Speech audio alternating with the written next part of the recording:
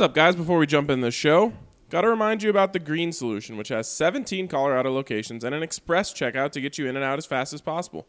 Get on your phone right now. Go to their website, mygreensolution.com. You can order your flour, concentrates, edibles, topicals, and more online, and then head to the closest Green Solution for pickup. And while you're there, use the code DNVR20 for 20% off your entire purchase.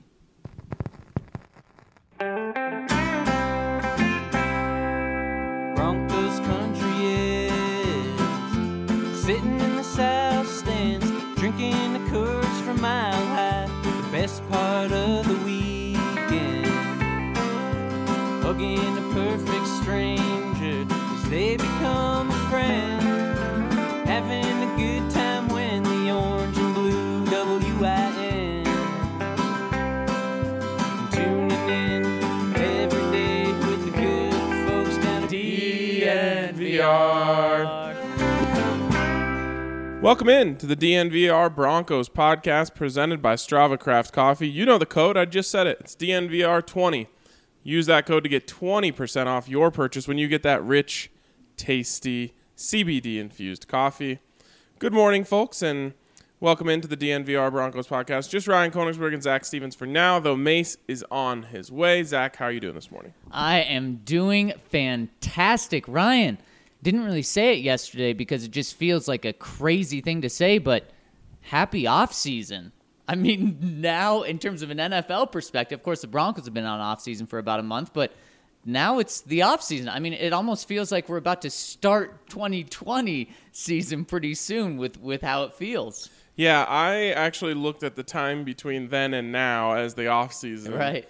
Because it's kind of nice. Well, as much as I would like the Broncos to be in the playoffs, it is kind of nice to just sit on the couch and watch the entire playoffs. With that in mind, now that the Super Bowl is over, it's like, okay, well, like a couple weeks before the Combine, and as we know and we've learned over these years, once the Combine happens, it's a race to the end of the offseason. I guess you get to June, and then you have that break, and then it's basically Combine happens, and then next thing you know, it's June. Yep, exactly. And Combine this month, free agency next month, the draft the month after that, and then we're in OTAs. Wild. It happens quickly. It really does. So happy offseason and happy end of the offseason. Yes, exactly. But with the offseason comes the way too early predictions for 2020, and not necessarily from a media perspective, but from a Vegas perspective. The second the Super Bowl ended, Vegas dropped their 2020 odds for teams to win the Super Bowl. And then, of course, yes, you do have the media out there dropping the early power rankings, which is such a funny thing to do, in my opinion, because so many of these teams are going to look so different, including the Chiefs and the 49ers and, of course, the Broncos. But, yeah, it keeps us interested. It gives us something to talk about. And today I want to talk about where the Broncos are, because both of these places are giving you the same idea, which is that the Broncos are right around the 20s. In terms of odds, you've got the Broncos coming in at about 50 to 60 to 1. Is that what you've seen about, Zach? Yep, 50 to 75. Oh, 75. Yep. Jump on that. And then so you've got 50 to 75 essentially. And in the power rankings that I've seen, you've got about 20 to 25.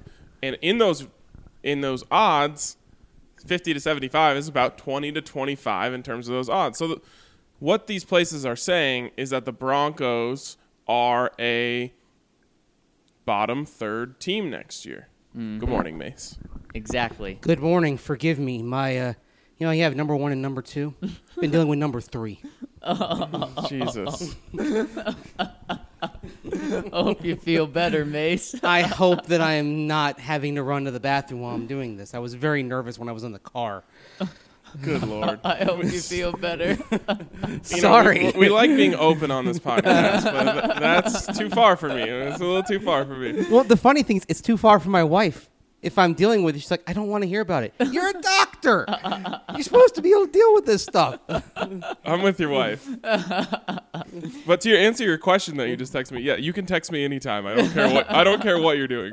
Anyways, The way Mace is feeling is kind of the way the Broncos' odds are. The way the nation is viewing the Broncos. yeah, the nation doesn't think the Broncos are very solid. Well, They think they're pretty shitty. wow. Oh, I didn't know we were actually using the word. No, there is one thing, though, that I was thinking about last night in regards to why the Broncos, despite ample reason for optimism, are considered by ESPN to be 21st. Uh-huh. Okay? Well, if you're looking at it from a big picture and you're not around it every day, you're seeing the overall arc of the Broncos the last 4 seasons when they've missed the playoffs every time. They are literally the first team since the 1968-71 Packers to win a Super Bowl and then miss the postseason the next 4 years. And if they miss the postseason this year, they are the first team in the Super Bowl era to not make the playoffs in 5 years after winning the Super Bowl because the Packers were in the 72 postseason. And that is what is governing this perception.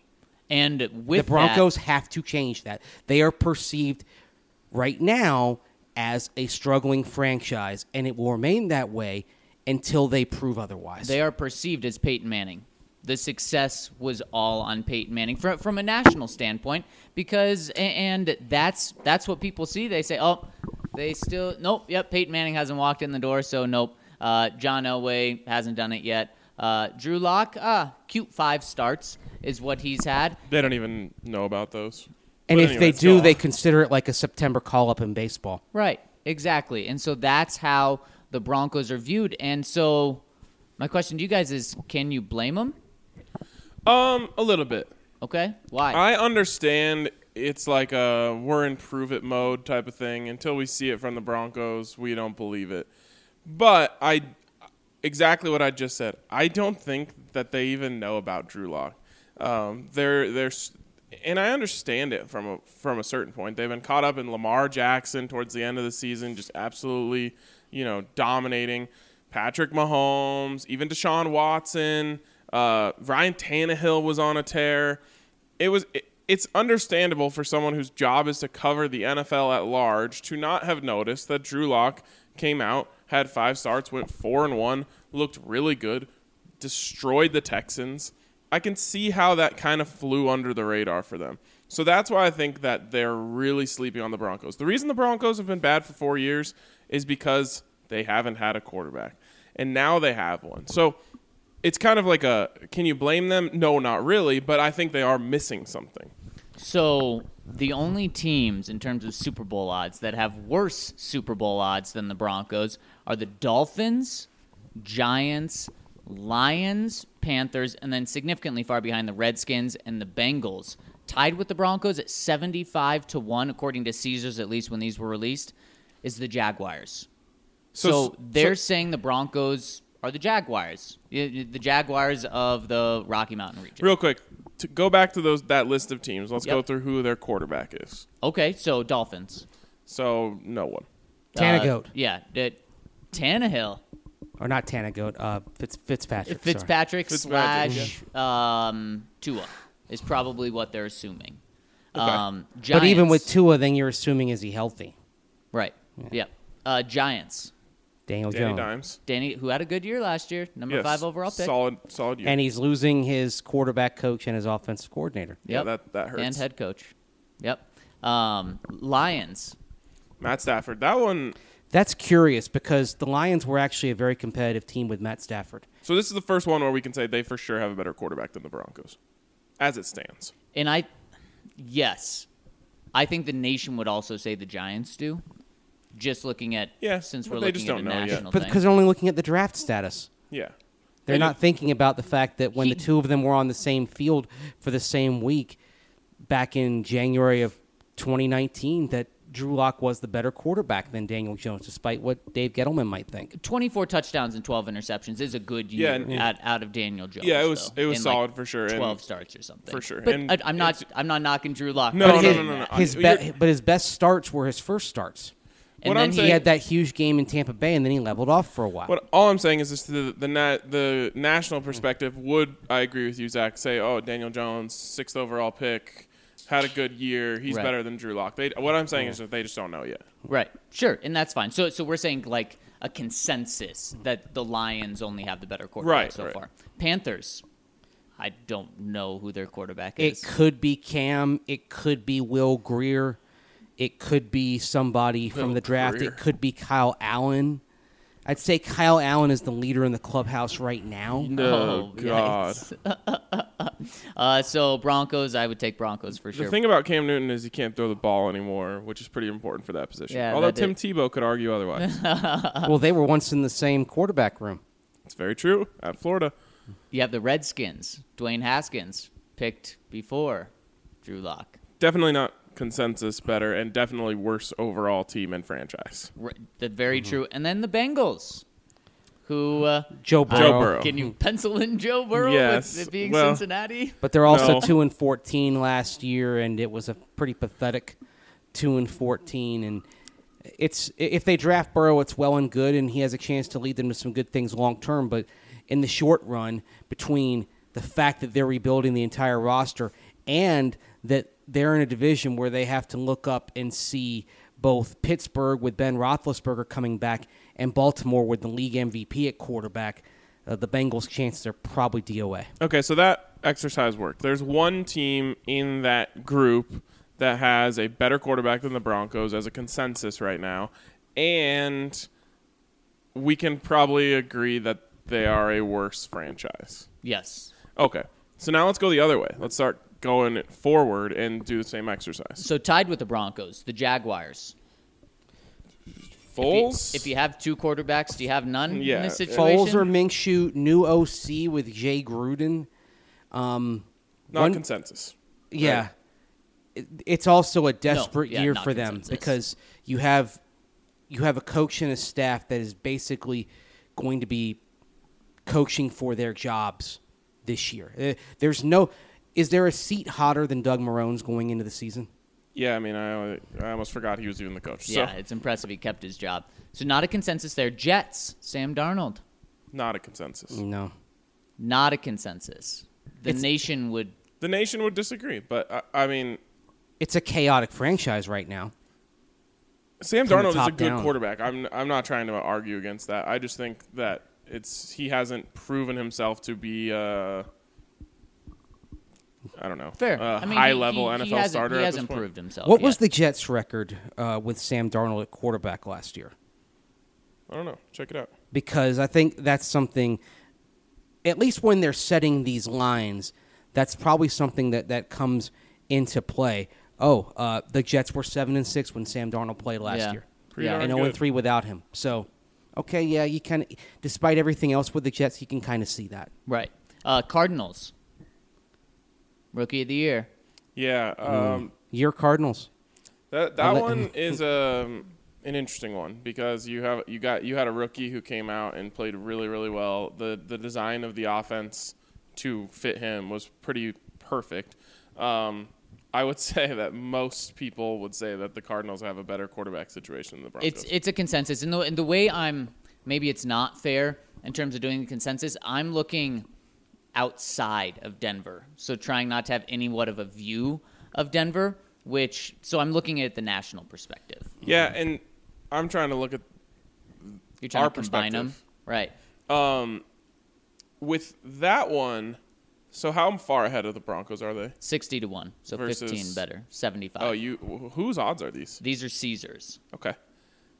I don't think the Cardinals have a better chance of winning the Super Bowl than the Broncos, but from a quarterback perspective, I think that's fair. It's just interesting because, like, you go through different odds. Like the DraftKings sportsbook has the Cardinals at 66-1 and the Broncos at 50-1. Yep.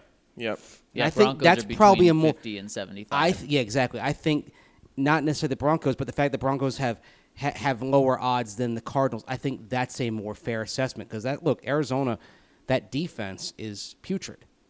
Right. And I don't think they're going to fix that in one off season, especially not with their defensive coordinator. Anyways, let's keep going. Buccaneers 50-1. We don't even know who their quarterback is, so that one definitely not. Falcons 40-1. Okay, so Matt this Ryan. there's a jump here. Yep. Right? This is where the Broncos are. Nowhere has the Broncos in this category Right. at 40 or lower. Nope. And with Matt Ryan, we can say that they definitely have a better quarterback than the Broncos, and I think we're going to start to see a pattern here. Colts 35-1. Never mind. I don't think that is part of the assumption with the Colts that either Brissett takes a jump or they're in play for somebody else. Let me ask you this. The Colts, good football team, right? Yep. Do they have a better defense than the Broncos? The pause is all I needed. We can't really be sure. Right. It's not consensus. Do they have better do they have a better do the Broncos have a better player than Darius Leonard right now on their defense? Could you No. argue maybe Justin Simmons? Maybe Bradley Chubb if he's healthy? Maybe Von Maybe Miller if Von. he plays to his ceiling. But a lot of maybes the answer there. is the defenses are both very good. Yep. And they have a better offensive line than the Broncos, that's for sure. Absolutely. But what about after that? I feel like those are two pretty similar teams. And don't And forget, as we saw when they played, and it came down to the last play of the game. they're similar teams and they got there in different ways because while the Broncos won 4 of their last 5, all with Drew Lock, the Colts lost 5 of their last 6.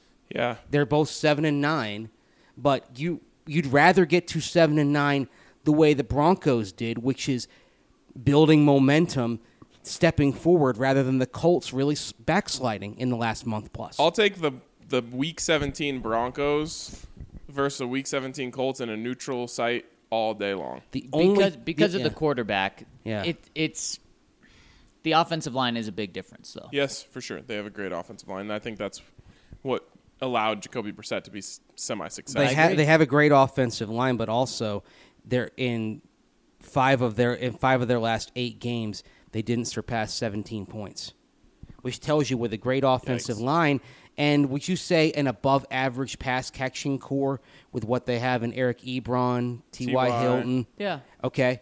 Right around the With middle. that, it was an inert offense down the stretch, which is why you hear rumblings about them maybe even talking to Tom Brady, maybe talking to Phillip Rivers, being in that quarterback conversation. Okay, now we have the Bears at 30-1. Okay, definitely not. That is a terrible line. I agree. The Bills at 30-1. Give me the Bills I think- way the before the Bills. Bears. Yeah, yeah. Seriously. Also at 30-1, the Titans.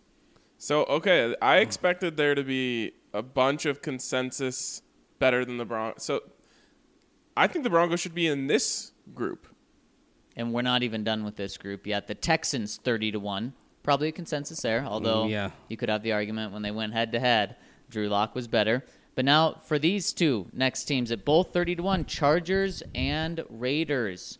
Guys, according to Caesars, these two teams in the AFC West, we're not even talking the Chiefs yet, have over double or 2 times better odds You know to why? win the Super Bowl. Your 'Cause boy of the chance of TB, getting your Tom. boy TB12 may be going to either destination. That's so silly. TB12, Tom Brady. Except I don't think he is. I think he stays in New England now. What? Because now we've seen that the tweet was just a promotion for a Hulu commercial. No, and- because they're willing to pay him $30 million. Yeah. I think that's mean, what Tom's wanted, is to show the money. And he's gone to some crazy lengths, like moving his family to kind of force the Patriots' hand. he can take a helicopter though from Fairfield County to Foxborough if he wants to. But he can't do it to Las Vegas from Fairfield County. No, but I think Las Vegas or Los Angeles, you can sell the bride and the family on being there for a couple of years. I'm sure you could. They can renew their vows in Vegas. So still not a consensus there Still, in terms of the quarterback position. This is the group the Broncos belong in. Vikings 25-1. That's where you start getting to teams who have good They- quarterbacks and Yeah, just wait. good teams. Just wait. Browns 25-1.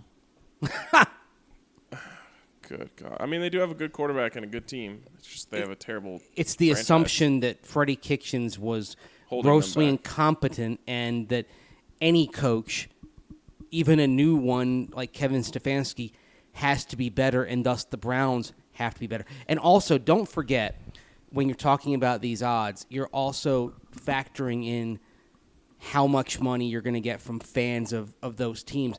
The Browns are a bad franchise, but have a lot of fans nationwide. Right, exactly. The Rams. Real quick, I have no faith in Kevin Stefanski as the guy to turn that around.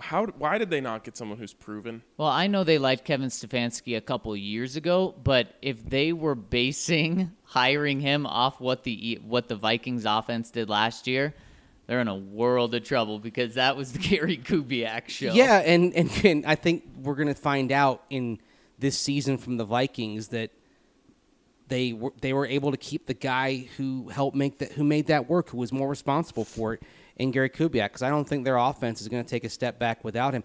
I think the thing with the Browns that is so interesting is that they prioritized harmony with Paul DePodesta, harmony with the analytics component of the organization as the driving force behind this hire, rather than what was necessarily best for Baker Mayfield and the guys in the locker room. I just wanted them to get someone who knew what the hell they were what they were doing. And that's why you already have a talented roster. You don't need to be rolling the dice on an up and coming coach who's going to bring them to the top.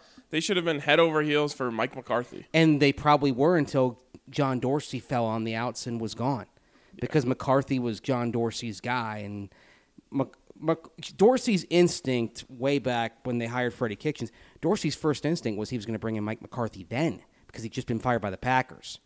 But Freddie Kitchens and Baker Mayfield seemed to be getting along. Mm-hmm. They had momentum down the stretch. They didn't want to disrupt it. Look, it's like when the Bucs promoted Dirk Cutter. They fired Lovie Smith to make sure Dirk Cutter didn't go anywhere because, he's working well with Jameis Winston. How did that work out? Yeah. Not very well. That's enough Browns talk. Keep going. Hey, I love Browns talk. I've had enough Brown talk for this morning. Oh, wow. Rams, 25-1. Speaking of quarterbacks, is there a consensus there? No, but you figure there's a bounce back, that they settle somewhere between where they were in 2018 and where they were this past year. So that's the key to their team is Todd Gurley, and I don't feel confident in him. Which is why they need to find a running back out of this draft. But they got Henderson. Is that his name? Darnell Henderson? Darnell Henderson. If they can work him in more, great. But if not, they need to make sure they've got somebody in the wings. As they're paying Todd Gurley tons of money. Eagles, 25-1. Yep. I'd say maybe they should even have better odds than that. Yeah, that's good value. That feels like they should be about 15-1 rather than 25-1. Seahawks, 22-1. Maybe value play there. That's a good number for I like them. Both of those. I'd be putting money on those. Look how close the Seahawks were to having a bye week and ousting San Francisco. And actually, I'll call it right now: Seattle wins the NFC West this year. I wouldn't bet you. Yeah. Yeah, I like that. Cowboys 18-1. No. I'm not a Dak guy, but see, to me, they should be about where the Eagles are. 25-1. Yeah, I'd I'd trade give the the Cowboys Eagles and better Eagles. odds. Yeah. I definitely would. Now that the Broncos have a quarterback, I don't think it's that obvious that the Cowboys are better than them. Well, because it's in Denver. There's hope that Drew Lock's the quarterback. Outside, there's no one knows hope. who he knows. No one knows who he is yet. Exactly. And so we they don't have to- believe that Denver has a quarterback. And they're going to keep Dak, but look what they're going to lose. They're going to lose Byron Jones. Keeping Dak is a mistake. Yeah. They're going to lose arguably more talented players elsewhere on the roster in order to keep Dak Prescott. Oh, without a doubt. Without a doubt. So Byron Jones could be making his way from Dallas to Denver. fine by me. What I'm saying here is that because they don't know about Drew Lock yet, you can get incredible value on the Broncos right now. Now, are they going to win Super Bowl? Most likely not. But if you are experienced in this sort of thing and taking prop bets, you can still make a lot of money off of the Broncos, even if they don't win, by hedging and doing all that sort of stuff. So I think the Broncos belong in that 30 to 40 to 1 category. I mean, this isn't a shocker, but what this all comes down to is Drew Lock. Yep. If he is the guy, then he the Broncos should be, where, 30? Probably, if he is the guy. Right in the group of unproven teams that have a good quarterback. Right. And young up-and-coming teams. If Drew Lock pans out to be average, well, then 50 is probably right, especially for this year. Maybe 50, 60. With the 75, they're saying that Drew Lock is not the guy. And if Drew Lock's not the guy, well, I mean, the Broncos have proved it since Peyton Manning left. That's probably where they should be. I mean, what were they, 7th on this list or something? That's about their average draft position since Trevor Siemian left, at least. And that's about where they should be. So that exactly points to why they're there, is the nation is saying Drew Lock's not the guy. I think all of us in the room would say that that's not the case. Now, to some extent, we may differ a little bit. But yeah, I certainly think they should probably be double where they are right now. They should be right mid-30s. 40s, between 30 and 40, like you said. Okay, Ryan. what do you think of I'm looking at VegasInsider.com as well. They actually have AFC and NFC championship odds too. Cool. So what do you think of the 30-1 number to win the AFC title? That puts them ahead of the Jaguars, Bengals, and Dolphins, even with the Jets, behind the Chargers, Colts, Texans, Titans, Bills, and Raiders, all at 20-1 to win the AFC. I think being on par with the Jets is probably a fair place. And I think actually from a national perspective, that's generous, because I think the nation is way higher on Sam Darnold than they are on Drew Lock. And I think why it evens out is because it's the Jets organization against the Broncos. So the Broncos trustworthy organization historically gives them that boost. It's essentially the same odds. We're just splitting it. I really think they're sleeping on Drew Lock. I was watching NFL Network this morning. They're talking about, the great quarterback rivalries of the next decade, and they're saying, oh, Lamar and Mahomes, is that going to carry the NFL? And they said, oh, don't forget about Deshaun Watson. And again, I understand why they don't know about Drew Lock yet, but I think he's going to be in that conversation. Well, what those three quarterbacks you mentioned have in common is that they have each already started in multiple postseasons. Right, exactly. And Drew Lock just isn't there. But this season is about seeing whether he has the potential to join that conversation. Now, exactly. That's why I say I don't blame them for not knowing yet, but I firmly believe they're going to know by the end of next year. The odds I would love to see that I was just searching for and I haven't found anywhere just yet, I would like to see odds for simply making the playoffs. Yeah. Because if these are the odds we're seeing for AFC Championship and Super Bowl, what are we talking about for postseason qualification? 15-1, 12-1? I'd be all over that. Yeah. Because I don't think they win the division. I think if they get to the postseason, that you're hoping that they steal an upset win on the road as a wild card. But I like the odds of that sort of season rather than anything further than that. Well, and what's probably hurting the Broncos is the Chiefs have the best odds to win the Super Bowl at 6-1. So they probably knock every team in the AFC West at least a little because of that. And I think that's understandable. But the fact that the Chargers and the Raiders are, like I said, have about double the better odds than the Broncos. And the Broncos finished in second place, didn't they? Right, yeah. So my question is, are we too close to the Broncos? Not necessarily wearing the orange-tinted glasses, but just too close to what's going on, or maybe too far removed from what's going on in Los Angeles or now in Las Vegas. I think this is the rare case where we have the advantage because we were paying attention. We saw Drew Lock. And I think a lot of people are – they know about the Texans game, and they think, oh, yeah, he had one good game. But 4-1, I watched it with my own eyes. I saw Drew Lock. I saw the way he carries himself. I saw the locker room rally around him. I think I have a wealth of knowledge about this that the people who are in charge of this just don't have. And now I'm higher on Drew Lock than anyone else. I mean, I have been so high on him for the past year, but maybe they're saying, okay, 5 games, that was just him getting out ahead of the curve. Once the NFL adjusts to Drew Lock, then he's going to come back to earth, and then we're going to see the footwork problems that we saw at Missouri. We're going to see the accuracy issues. I don't believe that. I don't think you improve something like accuracy during a full season. I know it was only 5 games, but he was working on it in a full season in the NFL. I don't think you improve that, and then all of a sudden that just goes away when you practice more. So I don't think that'll be the case, but that's what the NFL has to be saying, is that, fluky 5 games, didn't really matter. Teams they were playing outside of the Texans didn't really matter. Yeah, and again, that is a fair place to be from their perspective. I understand why they're there. I still think that the Tom Brady thing is one reason why we're talking about the Raiders and Chargers having lower odds without than a the doubt. Broncos. It has to be because Without no one doubt. even knows who the Chargers quarterback is. Right, and that's and what's happening is people may just look at that number and say, "Oh, well, I'll take a flyer. They might get Tom Brady," and then Well, especially from a and- betting perspective. Because Right. wherever Tom Brady goes, if it's back to New England, if it's the Chargers, if it's the Raiders, those odds, people are going to flock to that immediately. the Raiders odds will always be interesting now that they're in Vegas.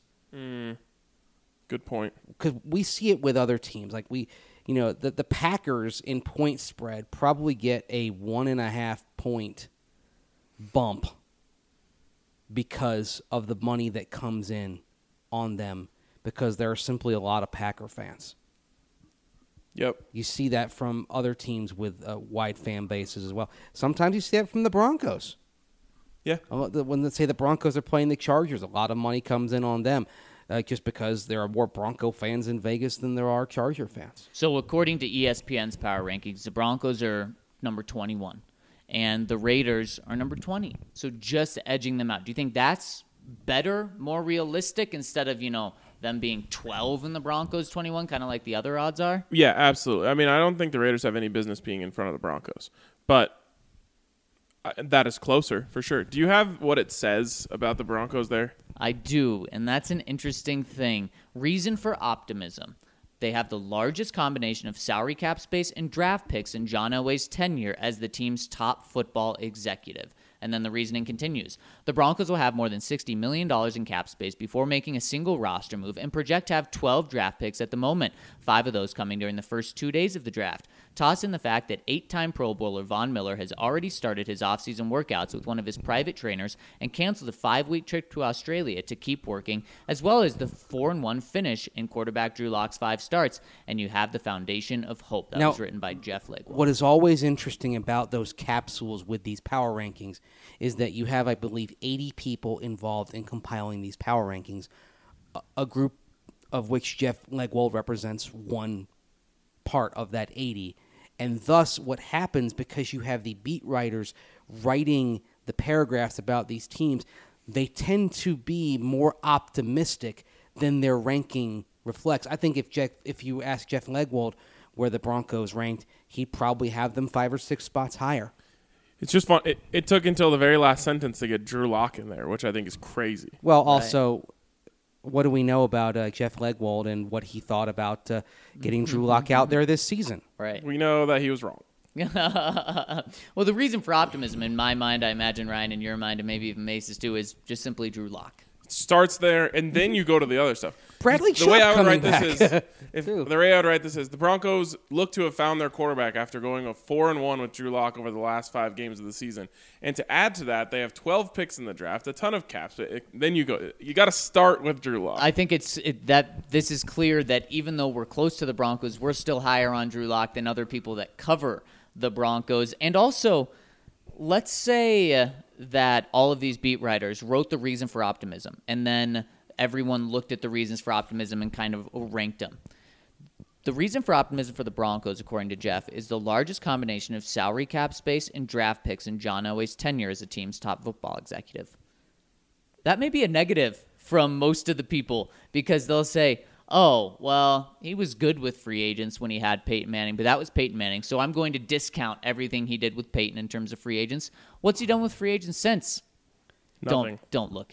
It's been really bad. So they point to that and say, okay, that's what he's done. And drafting, yeah, 1 or 2 here, but what? He's been the GM. He's 10th year now. Yeah, okay, nope, not a good drafter either. So that's what the nation could see too. And what's interesting, you go 4 spots down to the New York Jets, and it says the reason for optimism just says GM Joe Douglas. Who? Wouldn't it be Sam Darnold again? Yeah, again, Sam Darnold, learning. It says, it's going to be hopefully is healthy. I love the paragraph on Joe Douglas, which is, it's his first off season with the Jets, his first chance to replenish a roster that lacks talent in many areas. Even though Douglas is somewhat of an unknown in his first GM gig, he's being embraced by the organization and its frustrated fan base because he represents hope. So their reason for optimism is basically the unknown unproven. commodity. This is the last one I'll read. The Carolina Panthers' reason for optimism: last place schedule ? And then the first line is, seriously, there isn't much room for optimism.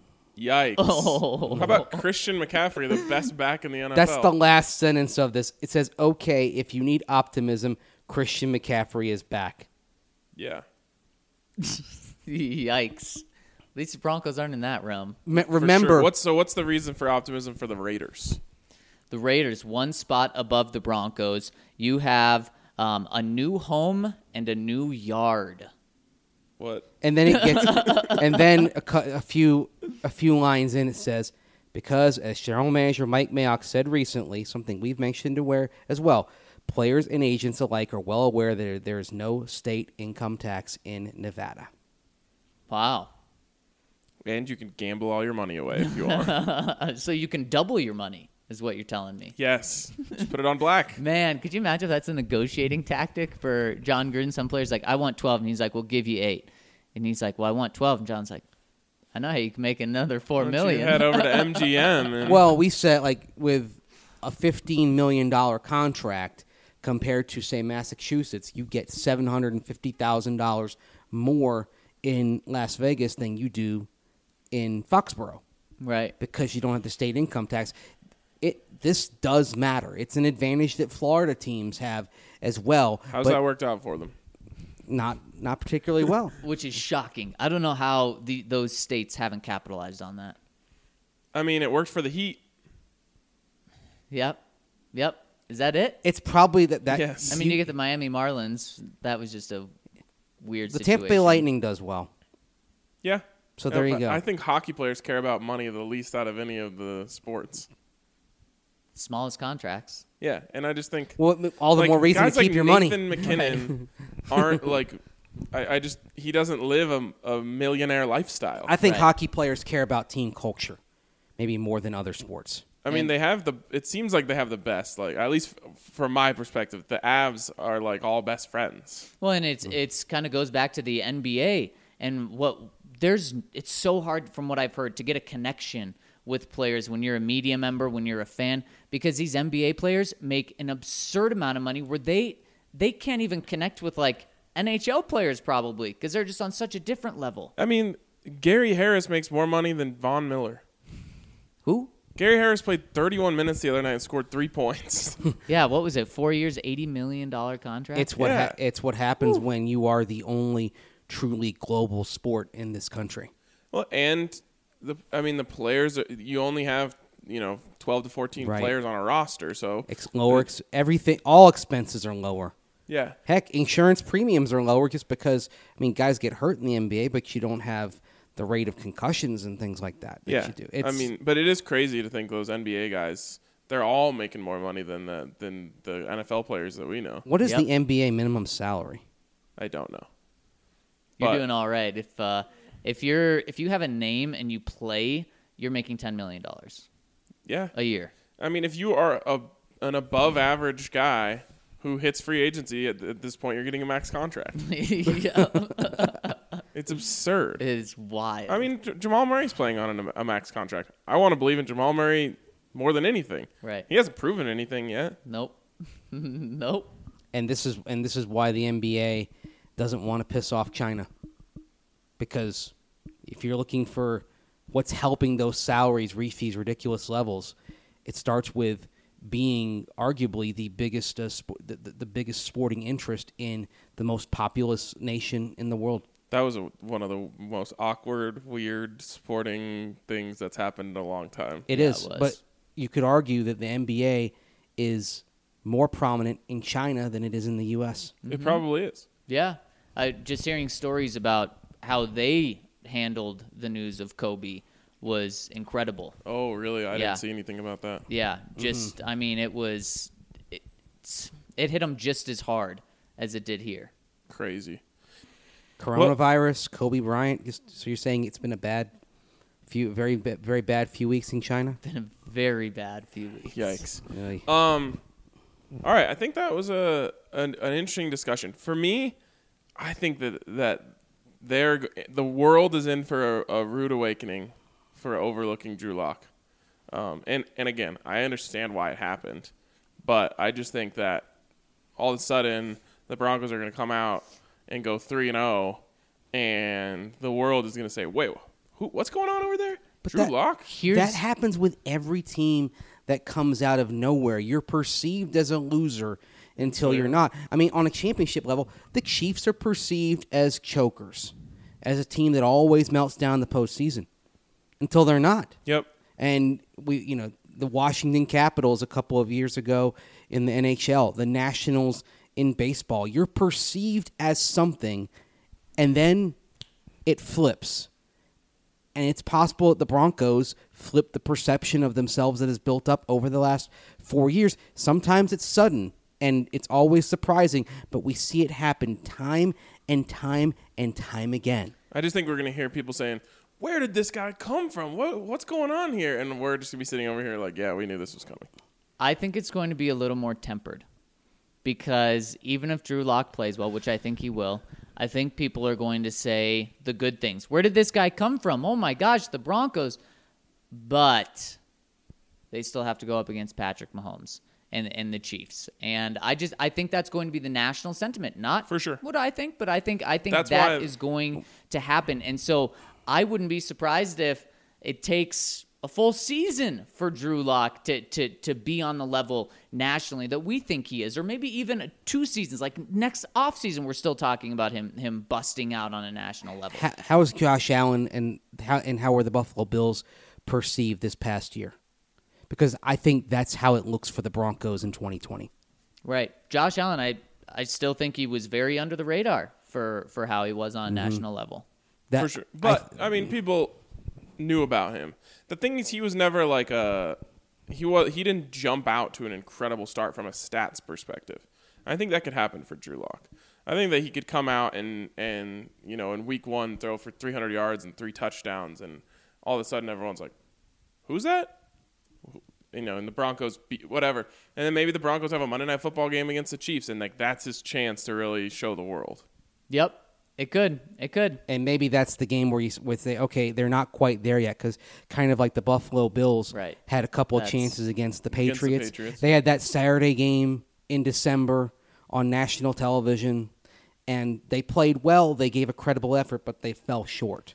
I'm excited. Maybe that's how it looks for Drew Lock and the Broncos this year against the Chiefs, and you know what? That's okay. Yeah, and that's kind of – I didn't want to go all the way there, but – that's what could happen. The Broncos start 3-0. People saying, "Oh my gosh, this Drew Lock guy, big national game potentially." And then if Patrick Mahomes beats him, then that's going to continue. That just more so. Okay, yeah, Drew Lock's good, but oh man, do you see Patrick Mahomes again? And now the Broncos have to go up against them. For sure, yeah. I mean, they're gonna they would have to beat him, or it would have to be a classic, head-to-head, throw-for-throw type of thing where people show up the next day and say, "Oh, this could."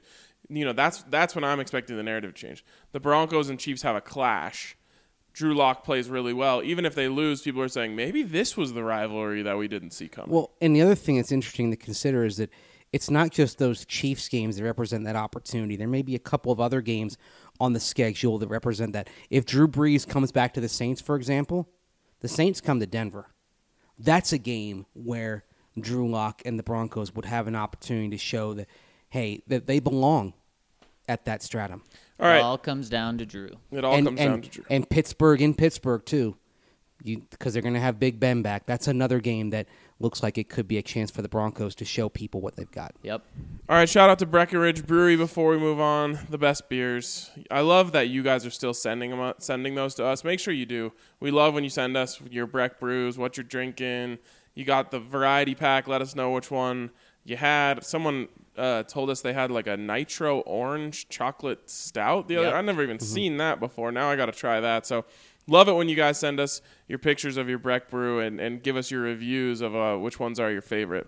You know what else we love is Breck Brews at the Blake Street Tavern. This is the place for all sports. It's such a fun environment. You can get Breck Brews, you can get delicious food. I mean, you can't go wrong with anything on their menu, and you get the best environment in Denver to watch sports. Couldn't agree more. It's huge. The beer selection's amazing. The food is fantastic. Make sure you head over to the Blake Street Tavern. And it's February, so that means we're getting close to baseball season, and there's no better place to either catch a ball game or to start to pregame a ball game because, 2 blocks away from Coors Field? I mean, so close. Such a fun atmosphere down there in Lodo. Hey, forget not just those, after. Absolutely. Oh, yeah. Now you have 6:40 first pitch time. If it's a crisp 3-hour game, which doesn't always happen at Coors Field, but let's say Kyle Freeland is back to his 2018 form. Oh, please. And you've got a nice little 2-hour and 35-minute gem of a 5-hit game, and the Rockies win. Go to Blake Street Tavern and have a Breck Brew after the game as well. There it is. Especially because you probably think if you've taken a train downtown, you haven't had a beer in a little bit because they cut off beer sales at Coors Field. All right, let's get to the people. A lot of questions coming in today.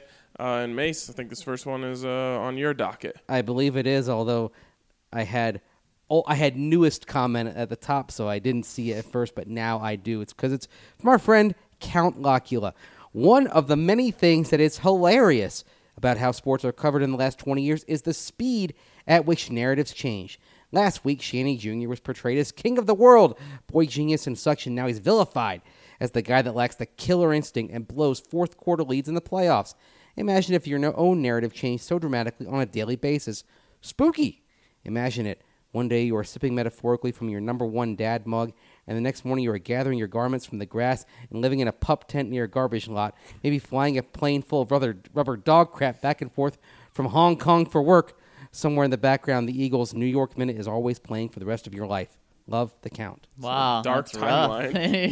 It's a dark time, but it just shows. We talked about how things and perception change kind of on a dime sometimes. Well, and just look at the other side. Andy Reid.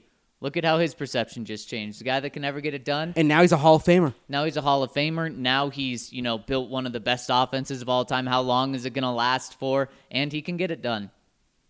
Yeah. I mean, your narrative is your narrative until you do something to change it. Yep. The problem with Shanny is the narrative was already in place, and then he played into it. You know what I mean? Mm-hmm. This gave the narrative more fodder. Yep. This is like some of the playoff losses were for Andy Reid. Again, it's the narrative until it changes. I remember when people said Peyton Manning, we can't win a playoff game. Crazy to think that. Or he can't win in the cold. Yeah. Yep. Next one coming in from Manning's Forehead. In my Ethics and Diversity in Sports Journalism class, we just talked about how having writers vote for MVP and Hall of Fame is a violation of the sports or SPJ Code of Ethics, specifically act independently. I don't think it's bad, and I know you don't all either, but what are your thoughts on this subject? In my eyes, the coaches, GMs, owners, fans are all much more biased than the media. If it weren't for the media voting, Alex Caruso would be an all-star for the rest of his career. Again, not trying to call you out or anything, just thought it was funny how we just talked about this in class. I got back to my dorm and turned on this pod and start with this topic in class. Here's my take on this. If you're thinking about this stuff as it relates to sports journalism, you're just taking the whole thing too seriously. It's in the end, it's sports. It's not life and death. And so it's okay for Jeff Legwold to be representing the Broncos in the Hall of Fame discussion, even though he covers the Broncos. It doesn't matter.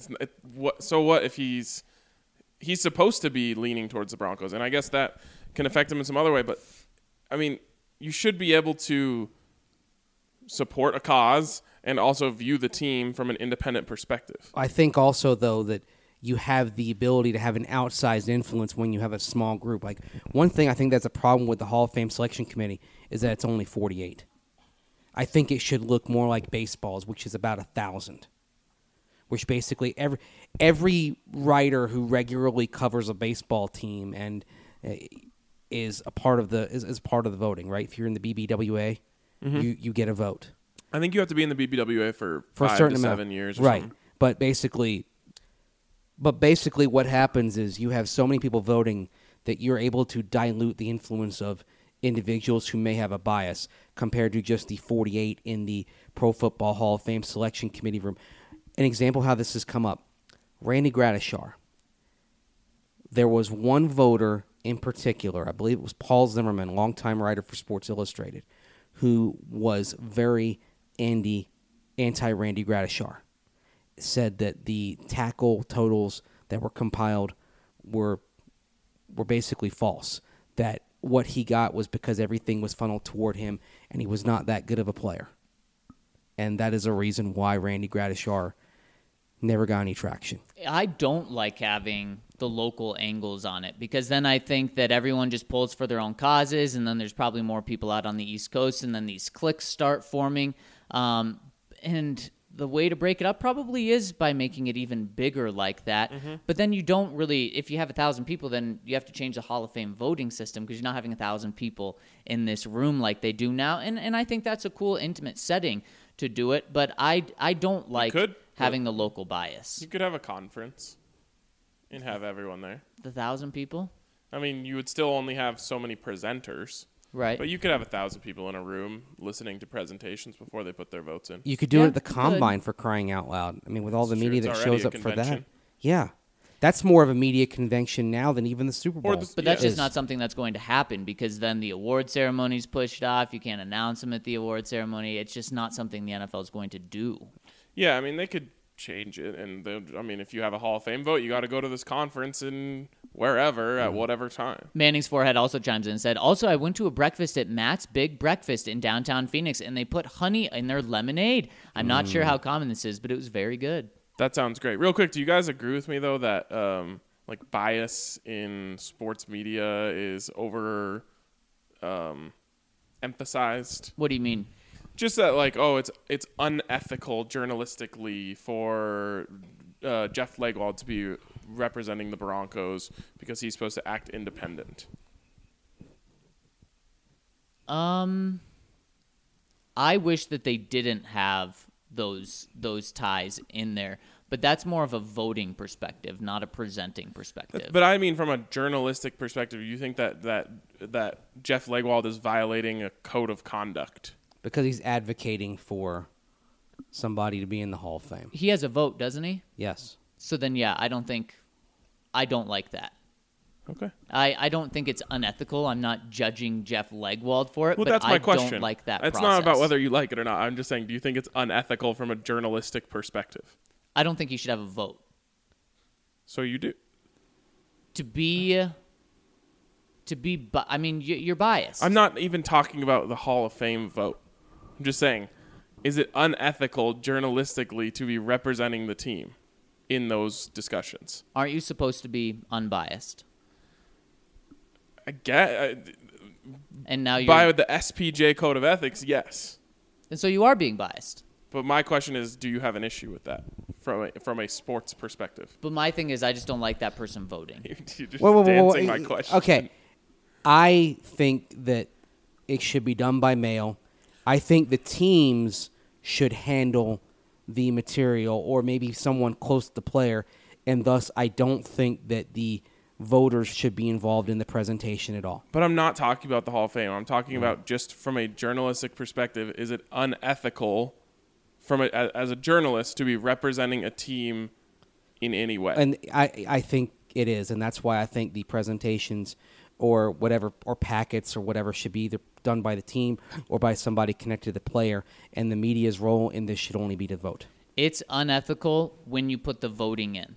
Because if you want to represent someone and present facts, and that's what the Hall of Fame should be. It should be presenting facts. There's nothing unethical but it comes about down, that. But then when you are presenting and representing that person, and then you're also voting, you're biased. It's a sales and pitch. You're pulling for that. It's a sales pitch is what it is. You guys keep bringing this back to the Hall of Fame vote. I'm not talking about the Hall of Fame. I'm saying when Jeff Legwold walks into the Broncos media room to do his job, is he an unethical journalist? But I don't think you're listening to what I'm saying, though, is it's one thing if you present something, because I don't think that's unethical, presenting something. because his argument for Steve Atwater should just be on stats and facts. There's nothing unethical about that. I don't think he's... But he is the Broncos representative, I think is what they're saying. All these local journalists are the representative for that team. I think that's what Ryan's getting at. I'm not interested in I the just Hall don't of think- Fame I don't- vote at all. Maybe I'm not saying it the right way. What you're saying is that you think it's Do the Broncos pay him to do this? I doubt No. it. I don't think so. Nobody gets any money for this. So what I'm saying is, I think if you are presenting someone, you are presenting facts. I don't think you're necessarily pulling for them. I don't think you should be pulling for them. It's not like, you're not telling them about great conversations you had, how good of a person he is. You are saying the facts, and I don't think that's unethical. Does that make sense? Yes. But then where it crosses for me, so right there, no. But where it crosses for me is then he gets to vote, and because he knows these people well, then he is biased in bringing that in. That's not just Jeff, that's every single person. And what I'm saying is that has no effect on whether or not he can do his job well. His job is to cover the Broncos. And I don't think because he represents the Broncos in the Hall of Fame discussions, that means that he can't cover the Broncos ethically. I agree. That's all I'm saying is I don't think it affects his job on a day-to-day basis. No. And I don't look at Jeff Legwold and say, oh, well, he's just biased because he represents the Broncos in the Hall of Fame discussions. Except I do say in the voting process he is biased. Yes, but I don't care about the Hall of Fame is the way that it's done is corrupt in many different ways. That's just one of them. Well, this he is also part of doesn't that have to vote conversation, for though. his guy. There's no rule that says that. Right, of course not. But Ryan, how many people aren't voting for their guys? Probably no one. Right. And so, And but then that's biased, and then that makes it unfair. but doesn't that just mean that every player starts with one vote, so it cancels out? No, because not everyone presents.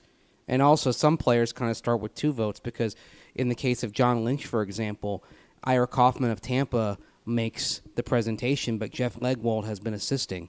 But each For player years. gets presented. So each player has a representative who presents them who is giving them a vote. So they're all starting with one. But then doesn't that kind of take away a vote from someone else? No, because it just goes because Steve Atwater was presented by Jeff Legwold and Leroy Butler was presented by some other guy. Each of those guys started with one if we're assuming that everyone votes for the guy that they present. So then it's the same thing as them all starting as... How does the voting work, Mace?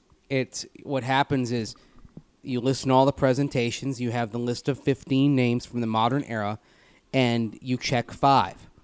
And the top 10 from that round of balloting goes to the second round. And then you check 5 from that. So what I'm saying is all 15 players start at 1, which is the same as them all starting at 0. We don't know that because what if one person doesn't? What if there is that outlier? Then it hurts. And I don't think you should. I think that's biased. You don't think that's biased? What? Being able to vote on the person you present or having a vote. I think it should be outside people. I think so. If Jeff Legwold wants to represent the Broncos, and same for every single person, he can do that, but then he doesn't get a vote. Or what if he just can't vote on that particular player?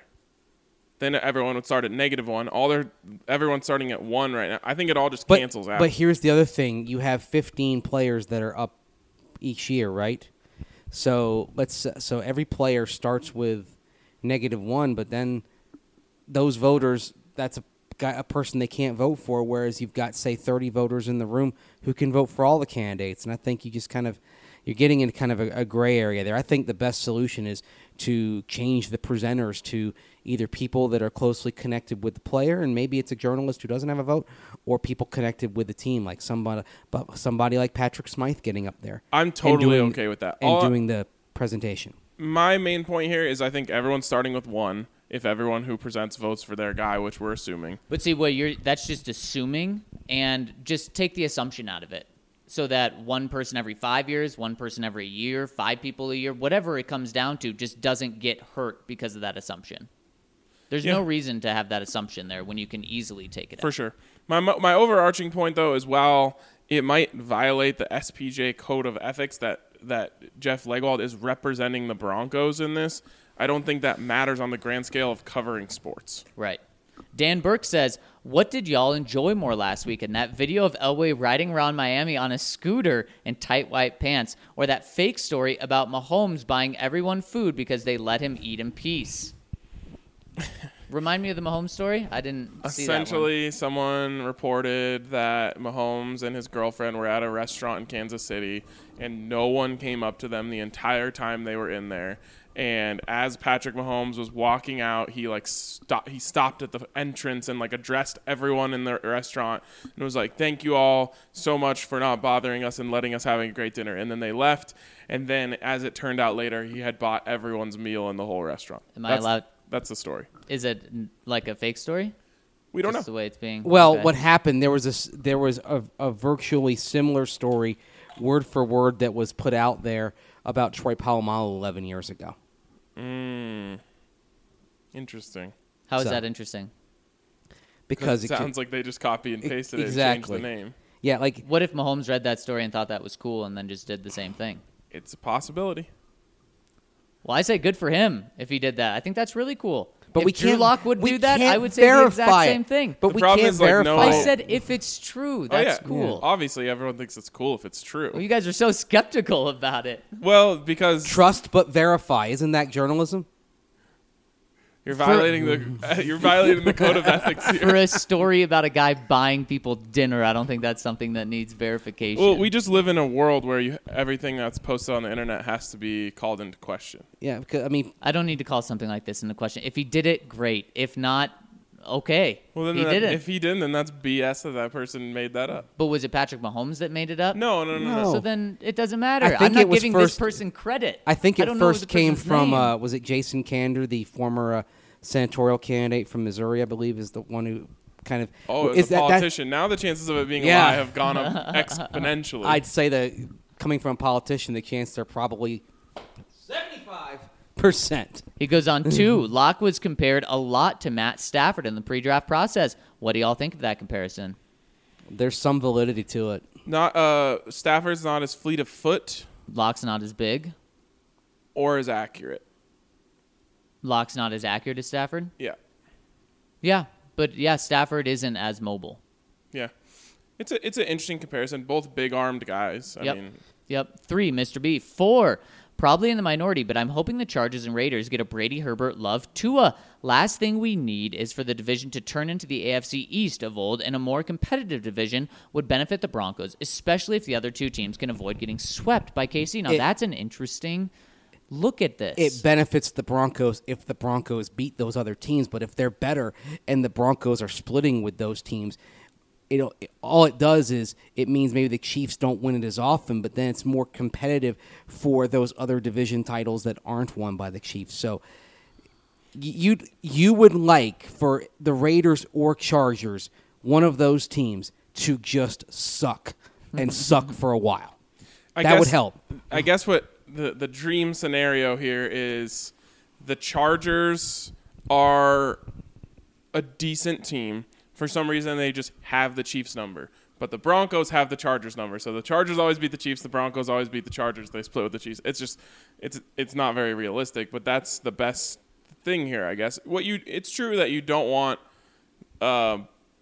everyone to suck. So then, the Chiefs just get 4 wins automatically on the schedule. And then, maybe it's not quite as easy for the Broncos or whatever. But maybe, I mean, you wouldn't mind if the Raiders and Chargers both suck, and then it comes down to Broncos-Chiefs games. Yeah, as long as you are as consistent at beating both of them as the Chiefs are. In this scenario, you're just playing with fire.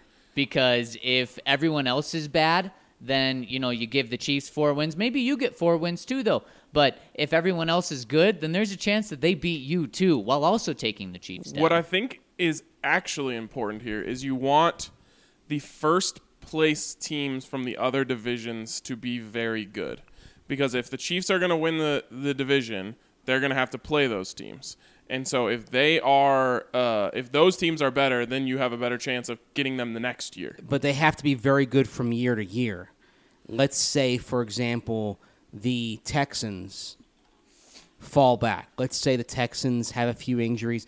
Deshaun Watson gets hurt, and they're at an 8-8 level. And the Broncos, they're playing the Titans out of the AFC South, correct? This year? Mm-hmm. If the Titans... Wait, no, that was last year. Right? Yeah. They played the Titans and Texans last year. So now they play the... They played everybody from the AFC South last year. Right. This year they're only playing the I see. second place Which is team, the Titans. so they're playing the Titans. So a bad situation for the Broncos would be if the Texans take a step back and the Titans, what they showed in the playoffs is the format which they reach through the 2020 season. If that's the case, then that's bad news for the Broncos. Right. Yeah. What I'm saying here is that if in any given year, if the Chiefs had won the division the year before, your best chance is that the first place teams that they have to play are all really good. So then they, eventually you're going to need someone other than you to beat them. But there's always some volatility in first place teams. There's always mobility, except with the AFC East, but I think that's changing as well. And last one from Dan Burke. Is there any chance Justin Hollins is on the roster bubble this year? He was his Brandon Staley pet project, and Vic put the kibosh on that inside linebacker experiment pretty early. Well, Brandon Staley / Reggie Herring, because Reggie Herring's coaching the inside linebackers. I think there's a chance he's on the bubble because you've got 12 draft picks potentially based on what you have in the compensatory haul, and guys who aren't starters could be on the bubble because of what you bring in from this year. But I expect Justin Hollins will be on the 53. I think they love Justin Hollins. Yeah, I think Vic really likes him and loves his versatility.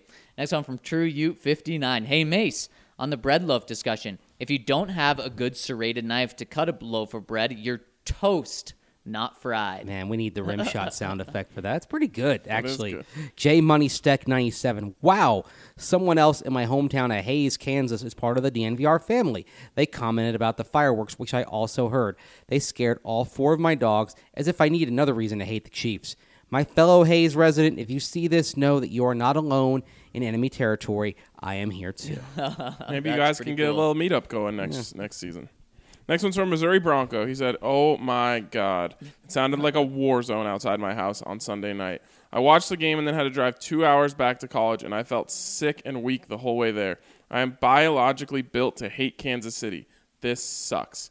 Never did I think they could even do this 2 years ago. The Chiefs always choked. They were supposed to choke. This still doesn't feel real. I want to curl up and die with all this red. On the bright side, I did get to see Dalton Reisner." Well, that's good. Yeah. Yeah, it happens. I mean, sports are cyclical. Everyone's going to win eventually. Here's the thing, and I mean, especially if you're in college, Missouri Bronco, anyone under the age of 35 has never seen an AFC West team win. And so this is what... Other than the Broncos. Right, of course. Yeah, Broncos fans have never seen another AFC West team win. And this is what the pain that the other 3 teams have been going through 3 different times in your lifetime if you're under that age. It's wild just how bad in terms of winning the whole thing the rest of the division's been. It's crazy. Yep, totally. And since there's 3 other teams in the division, this was bound to happen way more than it has. So I know it's painful now, but maybe you take a step back and say, okay, it's only happened once. I'm lucky for that. And both the Raiders and Chargers did make the Super Bowl in those 35 years, but got blown out each time. And if you're over the age of, 23 or 24, you've still seen the Broncos win 3 times as many titles as any other team in the division since you've been alive. If you're 33, No, because you just had to be alive by 1995. oh, I see. You're So doing 20 the small window. 25, yeah. Yep. Next one coming in from. I have Steve Atwater, Hall of Fame. He says, says, do you think a Steve Atwater DNVR shirt could be a possibility? What kind of shirt design would best represent Hall of Famer? Feels good to say that. Steve Atwater. Is there a way to get a silhouette of when he hits Christian Okoye there's a way to do anything. in 1990? Because when you're thinking of the defining image of Steve Atwater, it's when he lowers his shoulder in Okoye. Yep. Or it could be right after and he's kind of standing over him. With a big smile on his face. Yeah. I was going to say any shirt needs to incorporate a smile. Yes. Smiling Assassin. Yeah. Or maybe it's something based off the nickname Smiling Assassin. Well, Yeah. Steve Atwater Hall of Fame actually chimes in with a good idea. He says, my idea would be to have Steve Atwater standing at the Hall of Fame podium, straightening his gold jacket with that huge smile. Then you could put a stack of mangled players piled on top of each other wearing different colored uniforms that he assassinated during his career. It's pretty good. Yeah. I like that. I actually like that. He's got his bust on one side and the pile of players on the other side. It kind of reminds me of this shirt that I've always wanted that I've never been able to find in my size from when the Buffs won the Big 8 title, and it's a pile of all the other mascots with Ralphie standing on top. Big 8, look at you. Oh yeah, way throwback. It should still be the Big 8. Probably not. I liked smaller conferences when you could play everybody Right, but in the now- round robin. That just it was perfect for football because you played 7 conference games, you played everybody once. Perfect for basketball because you have a nice tight little 8-team tournament that's done in 3 days. I will say I do like. I think it's weird that the Buffs have to play Oregon and Washington some years, while someone else might only have to play Oregon State and Washington State. And Right. it's why you have kind of discrepancies in strength of schedule, which comes into play when you're talking about seeding for the NCAA tournament and so forth, and why you can go 13-7 in the conference play, but not all 13-7 records are created equal. And I know you can say that for pro sports as well, but it just seemed like in the college ranks when you had the 8 to 10 team conferences, you had things nicely figured out. Right. The super conference thing, I don't think it's been a positive for the quality of conference play. Next one's from Ron Pablo, and to answer your question, there are lots of shirts in the works. So Yeah. the line to get a shirt is long right now, but certainly in the conversation. From Ron Pablo, hey guys, just a simple draft related question. What would be better for the Broncos? Ruggs round 1 and Niang and Winogu. Winogu? God, that one really trips me up. Or Thomas/Becton in round 1 and Ayuk/Rieger in round 2. Ooh, A lot of slashes there. actually, what I like is the slash of Andrew Thomas if somehow he dropped to 15 in round 1, and either Brandon Ayuk or Jalen Rager. Jalen Rager, of course, is like the vertical speed guy. Ayuk from Arizona State, a little more of an all-around guy, but also has a lot of speed. I'd be really pleased with that. That would be mine as well. If you can get the top offensive tackle or a top offensive tackle at 15, that would be great. The question is, do you try to kick Andrew Thomas inside to guard for year 1, or are you immediately putting somebody on the market if that's the case? I'm not messing with my first-round pick. And I'll mess with past first-round picks and try that, but I'm not messing with my first-round pick. If I'm drafting a guard, give me a guard. Because the luxury of Tristan Wirfs from Iowa was that he has the flexibility to, A, be kicked inside to guard for a year, or B, he can be a left tackle or a right tackle at the next level. Andrew Thomas, I think you're thinking of him squarely as a left tackle in the Right. NFL. As we've said all along, if you get an elite tackle at 15, that's a huge win. One of the main reasons we talk a lot about wide receivers is we don't think elite tackles will be there. Exactly. And it's one of the core 4 positions: quarterback, tackle, corner, and edge rusher. Yep. Mile High Hitman says, off-season hot take. The Earth is just a giant hot pocket, molten hot on the inside with a cold crust on the outside. Hashtag Hot Pocket Earth. My entire world is flipped upside down. Can you eat it, though? One bite at a time, right? I guess there's that one guy who ate planes. Like the things What? that fly in the air? Yeah, he Sounds set the world expensive. record for most things eaten. And, it's in the Guinness book, so I don't know how reliable of a source, but he ate an entire plane over the course of time. Ate an airplane. Yes, that's So what he they say. ate like metal. Right. Oh yeah, and bikes and cars. Oh And, my gosh. Why? I don't know. Talk I'll about try the to look it up. digestion problems Oh he'll my have. gosh. Iceman. Hey, friends. Congratulations, Smiling Assassin. If you type in "man who ate," it finishes "man who ate a plane." Oh, God. my gosh. Oh, yeah. I don't know. Anyway, back to Iceman. Your hit on Christian Okoye heard around the world, around the Hot Pocket world, for an old NFL fan like me was what made us fans and keeps us fans even today. Thank you for being a great Bronco player / teammate. Go Broncos / Steve. Very well put. Did you find it, Ryan? All right, let me tell you a little bit about. Let me see if I can find here. Michael Lotito. Okay. Michael Lotito was a French entertainer born in Grenoble, famous for deliberately consuming indigestible objects. Makes sense. He came to be known Monsieur Mangatao? Monsieur. Yeah, sure. Which stands for Mr. Eat It All. Oh, wow. Do you have a picture of this guy? He's a pretty regular looking guy. It says his performances involved the consumption of metal, glass, rubber, and other materials. He disassembled, cut up, and consumed items such as bicycles, shopping carts, televisions, and a Cessna 150, which is a plane.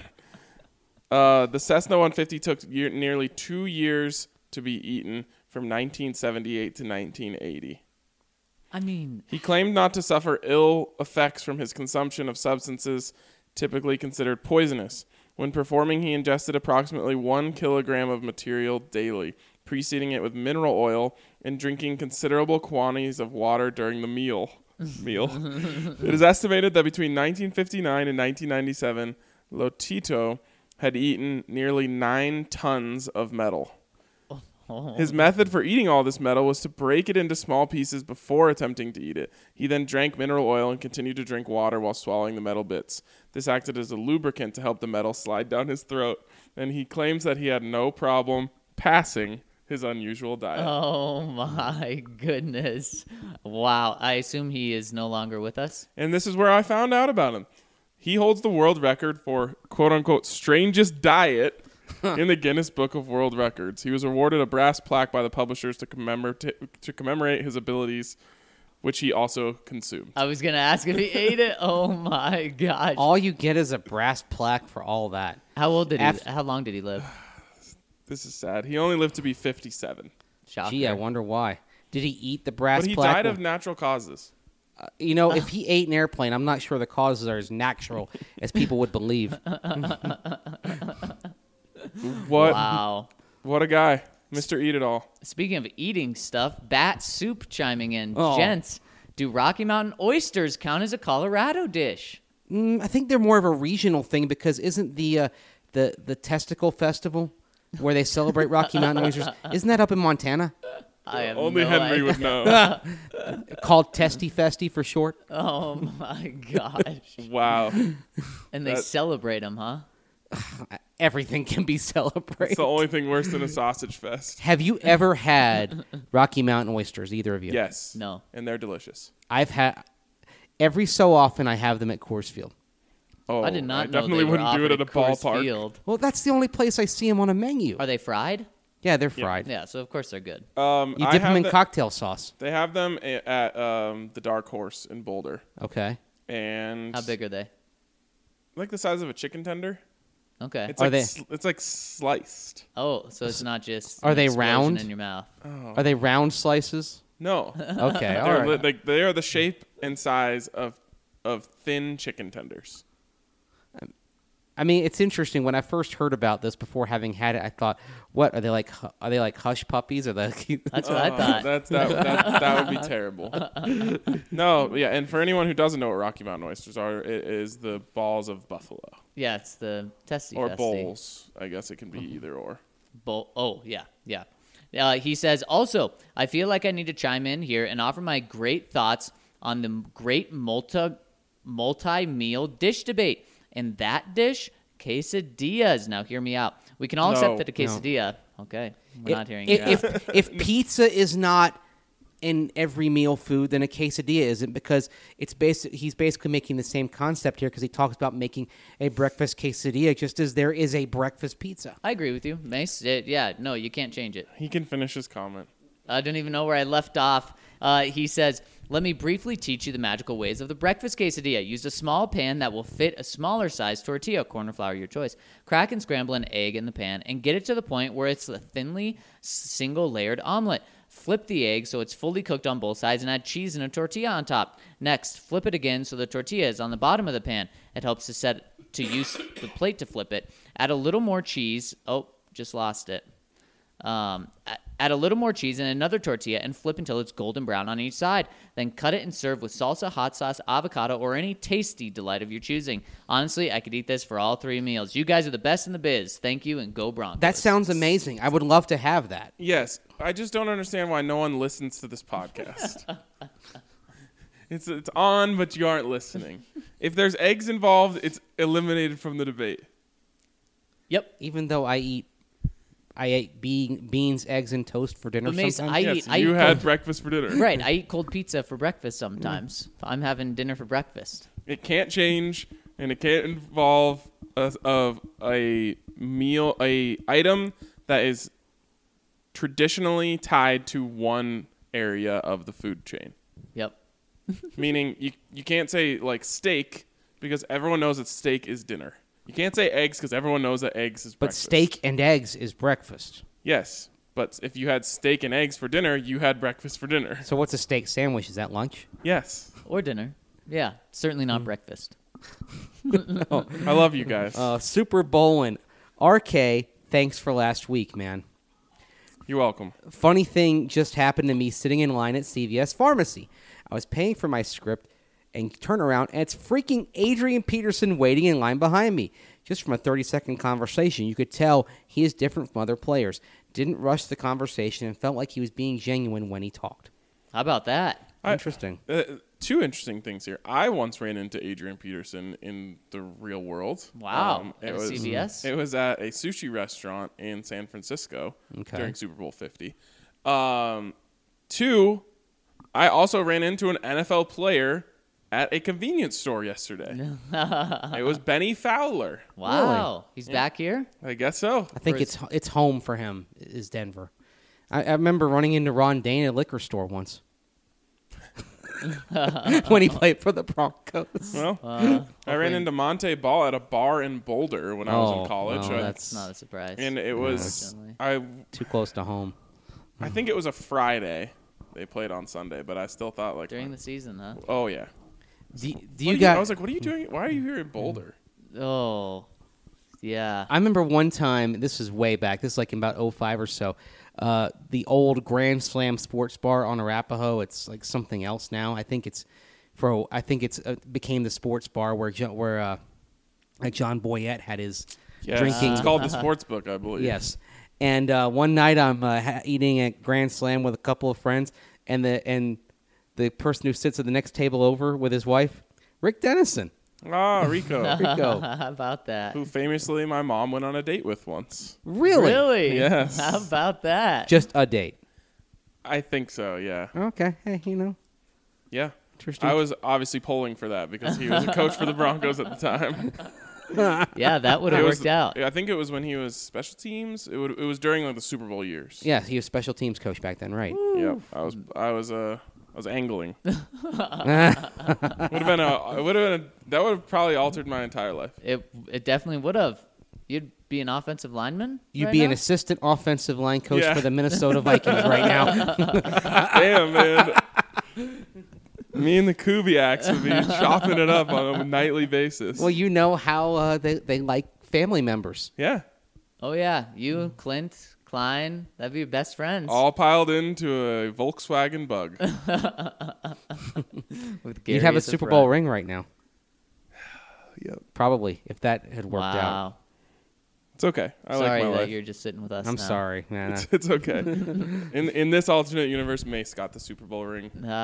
It's true. I need to bring it in sometime. One of us had to Yeah. get it. You could have got it in an alternate universe where the Browns weren't the Browns. Yeah. Could have, yep. And I was lucky because I was working on contract and then had a chance to leave. Got considered for a position with another team, and then the Broncos made me full time. And because of that, I moved from probably not getting a ring to getting a ring just for that year. Yeah. This is So- a new game. 6 degrees of separation from a Super Bowl ring. How close were you to getting a Super Bowl ring? That's the question. And Mace was very close You Oh, I got have- it. because he has one. You got it. I should bring in. You know what? It's something that I probably need to wear more often. Steve Atwater, of all people, tells me to wear it more often. He's like, "You have it?" Why? And I'm like, you know what? I didn't play. I was just on the staff. I didn't really do anything to earn that. He's like, "Dude, you have a Super Bowl ring. That's sweet. You have to Mace, wear it." Mace, you got to live in a world where a story that you wrote about Benny Fowler that season inspired him just a little bit more, and he thought about it as he was lining up to go for that 2-point conversion. Okay. And then you can take a little credit. But Mace, if you don't want to believe that, I think the ring would probably fit my finger if you're never going to use it. I appreciate that, Zach. Actually, what it usually is for me is a weddings and funerals thing. Or if yeah, like, like Sorry, your friend died. I got a Super Bowl ring. well, it's can it's shake just my a hand if you special want. event. And also, if I'm down at the Super Bowl like that week, I'll wear it. Like next year when it's in Tampa and I can stay at my parents' house. I think we're all staying at your parents' house, right? Sounds like it. I isn't that the plan? Don't we all want to be there for Peyton Palooza What's Peyton Palooza? when he gets in the Hall of Fame? Oh, Oh. Yeah, because that's going to be announced that week. As a fellow Super Bowl ring holder, do you think you could get invited to the party? Well, that's a good question. Especially since I owe Peyton a little debt of gratitude for that Super Bowl ring. Yes. Is that- And he owes you, I would like to believe. No, but yeah, that's kind of when I busted out, is just stuff like that. And actually, maybe we're doing a thing at Breck Brewery today. Maybe I should bust it out for that, too. Since Breck is such a loyal partner and a giving partner and a welcome partner for DNVR. Yeah. yeah. Bust it I out. love All right, that. I know where it love is. that. I'll bust it out. Next one coming in from Sasha Sanga Harry. As much as it hurts right now and will continue to sting for a while, the Chiefs winning the Super Bowl is ultimately a good thing for the Broncos, right? Every Kansas City player just bumped up their contract value, which will make it harder for them to re-sign all their stars. They can't all take hometown discounts, right? Right? P.S. I'm glad no one else had to suffer a broken arm on the way to this KC win and pray that no more damage is done. I don't think the value went up just because they won Sunday. I think the value was already there. So, no, it's not a good thing that they won the Super Bowl. I think the value always goes up a little bit more for the teams that won it, and especially the players who played well in the Super Bowl. It's something that happens, more notably like in soccer. Someone has a good World Cup, they are in for a big-time payday. And I think that the same sort of stuff happened. Like Chris Jones, his value went up on Sunday, which could maybe be a bad thing for the Broncos if they sign him, although I don't care what they pay him if they sign him. But it's a small silver lining to a darker pillow. I think it goes up if the player is just mediocre, but then has a big game. I think, like, for example, say Damian Williams. I think his value, if he were on the market, went up. But someone like Chris Jones, I think his value was already kind of established. And I don't think. with Chris Jones, Mace, he said he wants to be a Chief for life. That's something that, Derek Wolfe echoed. Now, I know Derek Wolfe never hit the open market, that he wanted to be a Bronco for life. The Broncos got it done during that playoff run. That is not something Malik Jackson ever echoed. So that scares me. And, maybe he takes a step back. His agent talks to him. His wife talks to him. Says, whoa, what are you doing there, saying something like that? And then they go out and absolutely break the bank. But that does scare me a bit. Yeah, I mean, if everyone takes a hometown discount, then honestly they deserve to keep winning. Right. Yeah, and they will. And they will. Where do the Chiefs get the money, though? I think that's just kind of the whole thing to consider here, because it's probably like Sammy Watkins. Oh, yeah, bye-bye, Sammy. Sammy. $7 million dead money, but you create $14 million of cap savings. He gone. But, like, for example, like Eric Fisher, it's more dead money than cap savings. He's got 8.9 in dead money if you let him go. They have to hold on to Eric Fisher. They have to, even though it wasn't a good game for him on Sunday. Laurent Duvernay-Tardif, he's $4 million in dead money, $5 million in cap savings. So that's kind of even. I think the fact that they create a lot of dead money with some of these moves kind of hamstrings them a little bit from what they might want to do. Yeah, I mean, in the end, they're not going to be able to keep everything together. Although, if if Sammy Watkins wants to play for $5 million and Chris Jones wants to play for $10 million and all these guys want to play for, then it can happen. It's just very, very unlikely. This probably involves if they're going to fit everything in this, fit 100 pounds in the 50-pound bag, this involves low values this year, kicking it down the road for 2022 and beyond, and rolling the dice that the new round of television/streaming contracts jacks up the cap so much that you're able to fit it all in. So maybe Patrick Mahomes, if he signs for 2020, signs a contract extension the next few months, his 2020 number maybe is $4 million, but you're looking at maybe like a $55 million number, say in 2025. From Antonio Acosta, the Smiling Assassin is in the Hall of Fame, and I'm hoping DNVR sets up a meetup in Canton for Broncos fans to cheer him in. Hell, let's just charter a plane to fly DNVR subscribers. All right, foot the bill. Well, let's make Atwater the most coveted Hall of Fame inductee ever. At this time, I would say there's a 75. chance I take the journey to watch my favorite player ever. Yes, even more than Elway get inducted. Let's show Canton and the selectors how big of a mistake they made the previous 15 years. Also, maybe a special DNVR/Atwater Hall of Fame t-shirt. That's two on this one. We've got 6 months. Let's get the planning started. Also, interesting seeing the Hall of Fame logo and the Hager logo? Hager, yes. Hager logo on the graphic when Atwater was getting fitted. If the rumors are true, I hear that that's one of his favorite lines of clothing. It is. He wears Hager slacks. That's he awesome. just basically goes and buys like 3 or 4 pairs and rotates them. And Steve Atwater has something close to a uniform that he wears most days to work. Some kind of Broncos polo. I've counted at least 20 Broncos polo shirts that Steve Atwater owns. One for a while I kept track because it was hilarious. Like, it's been 3 weeks and you haven't worn the same thing. Like, it's amazing. Like he every day he is Broncos polo, Hager slacks. No one fits those polos better than him. Yeah, I wish I looked that great in a polo. And of course, and the thing is now he's going to have Hall of Fame polos. Oh, yeah. That's nice. Oh. Anyways, he says, shoot, why not get Breck to brew a special Hall of Fame brew for Atwater? I really want him to understand how much Broncos fans enjoyed his style of play on a week-in, week-out basis.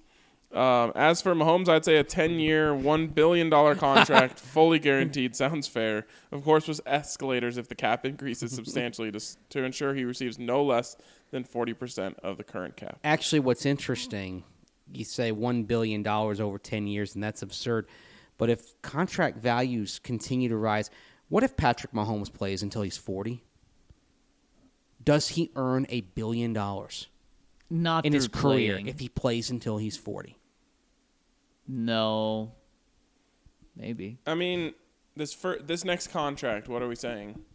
Its ceiling is Ceiling $400 million. Well, no, because you're not signing a 10-year contract. Well, let's say it's 5 years, $225 million. then there's no way he can get to $1 billion. You'd have to have 4 contracts bigger than that. But what if he plays at the level and the next contract is 5 years, $400 million, Still not going to get and there. then the next contract beyond that is 5 years, $450 million. There's no way. There's no way. I'm just No one's contracts keep getting bigger as they play. but I feel safe in saying that unless society melts down, unless there's a nuclear bomb or something that takes Touch that, wood, geez. yeah, geez. Look, my mind goes to some dark places sometimes, but I feel confident in saying that in the next 30 years there will be in the NFL there will be a $1 billion player in terms of career earnings. Maybe, but they would have to. I mean, one of their contracts would probably have to be worth $500 million. It's wild. It's wild. So $100 million a year. So that contract's not too far off. Oh, wow.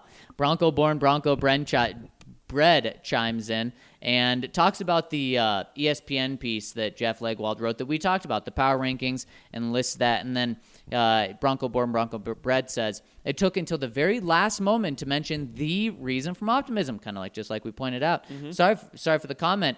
I heard on Ryan Russillo's podcast that Baker Mayfield left dinner with Russillo so that he could go hang out with Drew Lock. Just an interesting thing I heard. Love it. Yep, and then of course there's a little dance off or just friendly hangout. I can see why the two of them would get along really well.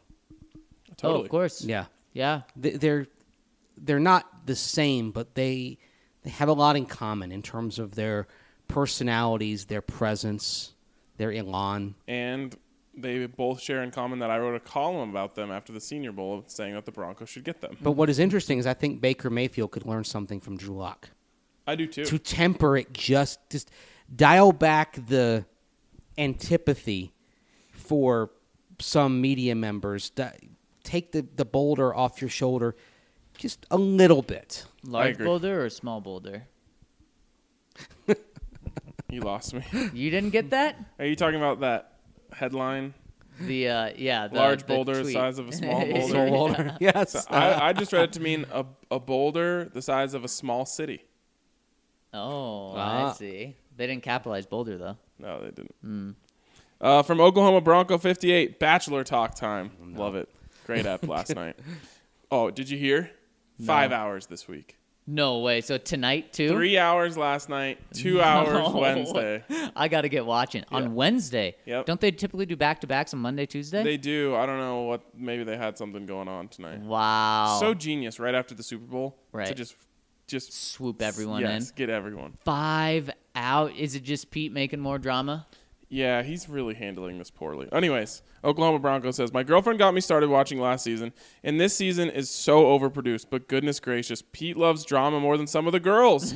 Also, I've never seen so many girls blaming them not going and talking to him on other girls. It's so funny watching the implosions. It's like a train wreck that you just can't take your eyes off. Here's what it comes down to, and if you don't talk about the other girls, focus on your relationship with him.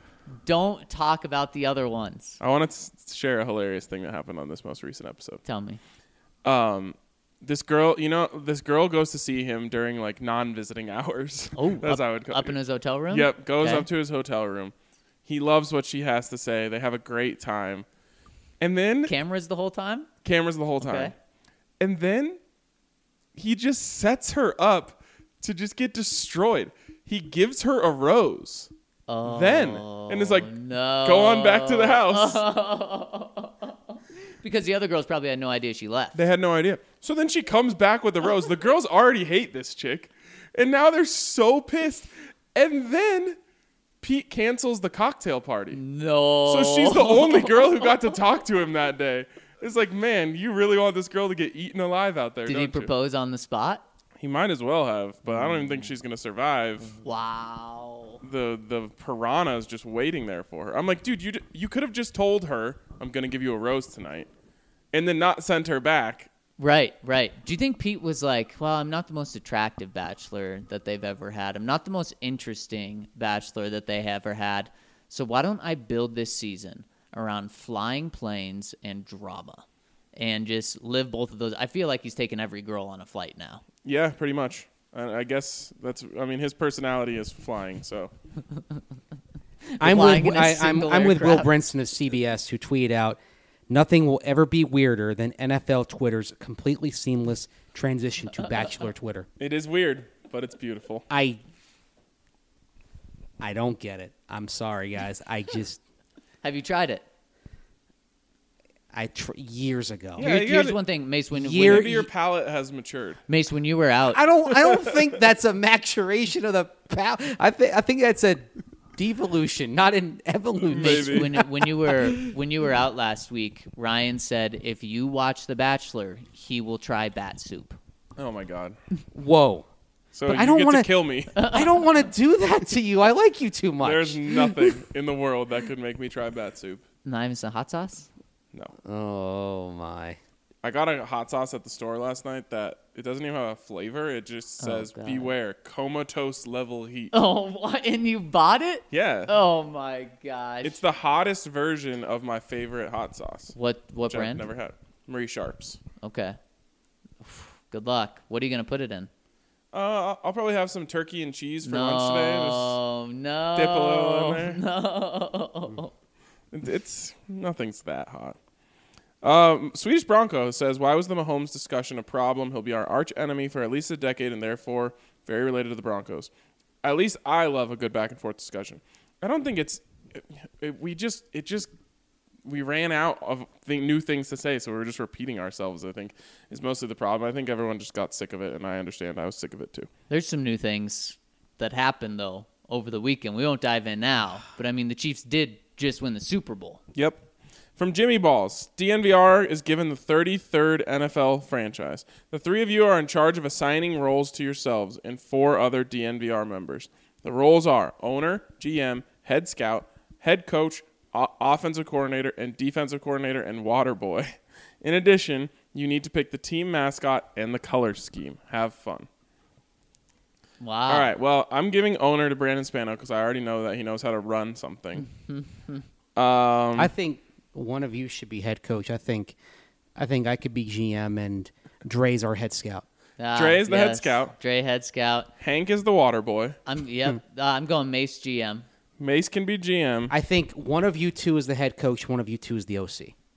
Well, Ryan's the OC, so I'll take head coach. I think I'm going to take the OC here. I think Exactly, I'm you're going to gonna take take the the HC here. So are you mean maybe you could be HCOC and then Zach is defensive coordinator, and you're kind of you're hands off. You are Kubiak to Zach's Wade Phillips. Defense is yours. I trust you. Do what you want. Yeah, I guess I'm the fun I mean, one. Zach so I'll be... is the one person here who has scouting experience on a professional level. So So what? maybe he can be head scout. But where's Dre? Assistant GM? Jay could be DC DC? or assistant GM. Okay, so And I also see as head coach and GM, it's a equal level, and then Brandon breaks the ties.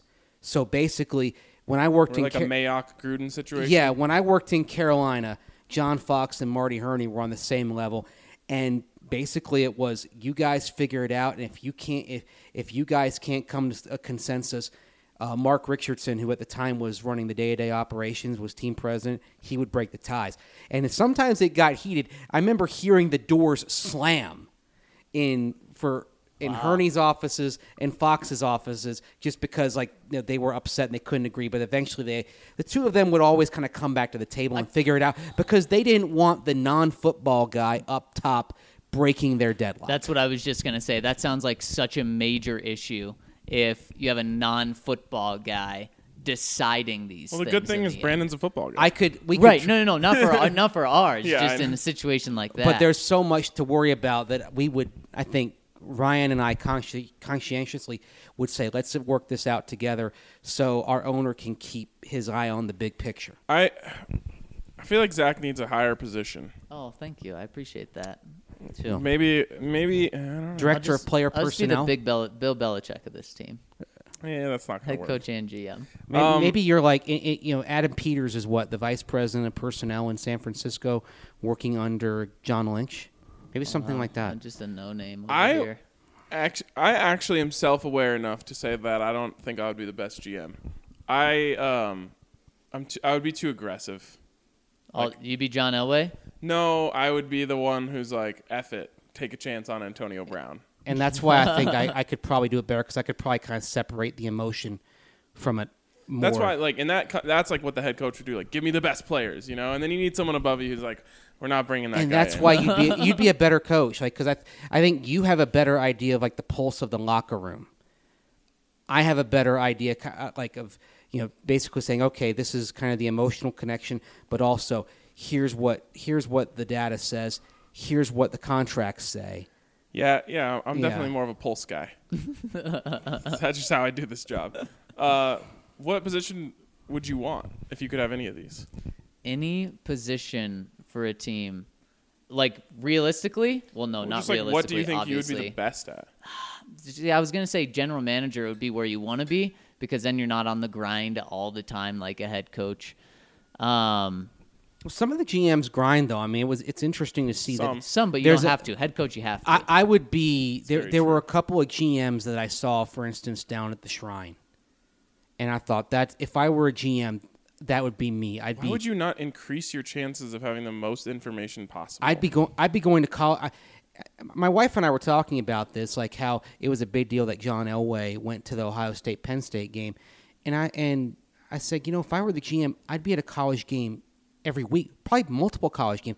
I'd probably be trying to get to one on Thursday, one on Friday, one on Saturday. Especially when you have the private jet. Yeah, It's not like you're traveling, coach. Watching football in person is not a tough thing to do.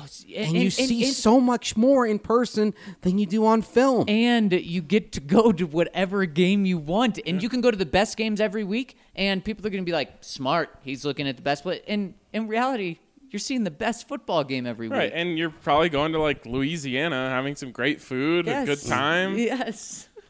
I mean, if I'm a GM, I'd try to make a point of making sure that I saw every top 100 prospect in person. If you were a GM, both of you, would you have been at LSU, Alabama? Of course, Yeah. twice. Me too. I would watch it once live and once when I got back to the hotel. I would have been LSU, Alabama. I would have been at the national championship game. I would have been probably the Rose Bowl, Oregon, Wisconsin. Free tickets, Again, too. you're getting Yeah. free tickets to the best college football out there. I'd be everywhere. Although, as long as it didn't overlap with the CU game. And actually, just kind of on CYA, I would have gone to the Utah State LSU game to see Jordan Love against a Power 5 team. Yep. You should be Matt Russell then. Then you have a reason to be at every CU game. God, John, can't go with you to that. I have to be at this game. I got Scout LaVisca today. Yeah, it's true. You still haven't chosen your role. I don't know. All right, fine. Do we have to choose one for Zach? Yeah, do it. Then I'm giving you OC. Okay. You're my right-hand man. Sounds good. So who's our DC? Yeah, we still need a DC. I mean, Wait, so you're the head coach offensive coordinator though? You're the play caller? no. So I'm who's the offensive coordinator in Arizona? No one knows. So that's who I am. That's who No, I am. I never said that. That was Mace who said I'm the head coach offensive coordinator. I'm strictly a pulse guy. Well, the reason why I'm not worried about X's and O's. the reason why I went with you for kind of just no. jamming. But the reason why I went with you Wilson. for offensive coordinator is because I know your philosophy on offense and what kind of scheme that Yeah. you want, and I have a lot of Right. confidence Innovative. I think I trust you to. Wow. We're gonna be on the same I'm page. honored. I'll take that role. DC. Brandon's the owner and DC. He actually is a DC for Yeah. his son's team. that. We have a guy with DC initials, even though he covers the Drew Rockies. Creasman. I guess we'll go there. We're running low on football. Yeah. I guess we can elevate Hank from Waterboy. And so does that mean that And then Kale. Kale's the water boy? oh yeah, or Brendan. Okay, what's our mascot? I don't care. The only place I'm putting my foot down here is our colors are black and gold. Yeah, I knew that was going to be. And there is no NFL team with that, is there? The Saints. Oh. Yeah, theirs is like. We gotta throw another. I'm gonna say, and this is kind of ripping off the Vegas Golden Knights. I want to throw in some red trim. I don't do red. Sorry. Well, that's the compromise here. And also, don't forget, Ooh, Brandon great. Spano's our owner, Don't even and he go probably there. wants some red. Don't even go there. No, it's just black and gold. But you guys can choose the mascot. They could be the Apollos, like your jacket. Yeah, aren't they starting a season? Oh wait, no, never mind. The AAF is dead. R.I.P. AAF. You know what? When I would play Madden more and I'd create a franchise, I always created the Raleigh Rottweilers. Well, that sounds fierce. But I assume we're basing ourselves out of Denver here. Yeah, so The Denver Dogs. Denver Dogs. Akib would be on the team. And Philip Lindsay stays around too. Yeah. Yeah. Players would love that. There aren't enough dog nicknames. I'm Denver Dogs. The Denver Dogs. I mean, Double D's. But the problem is if we have guys that are showing off, they're like, oh, they're a bunch of hot dogs.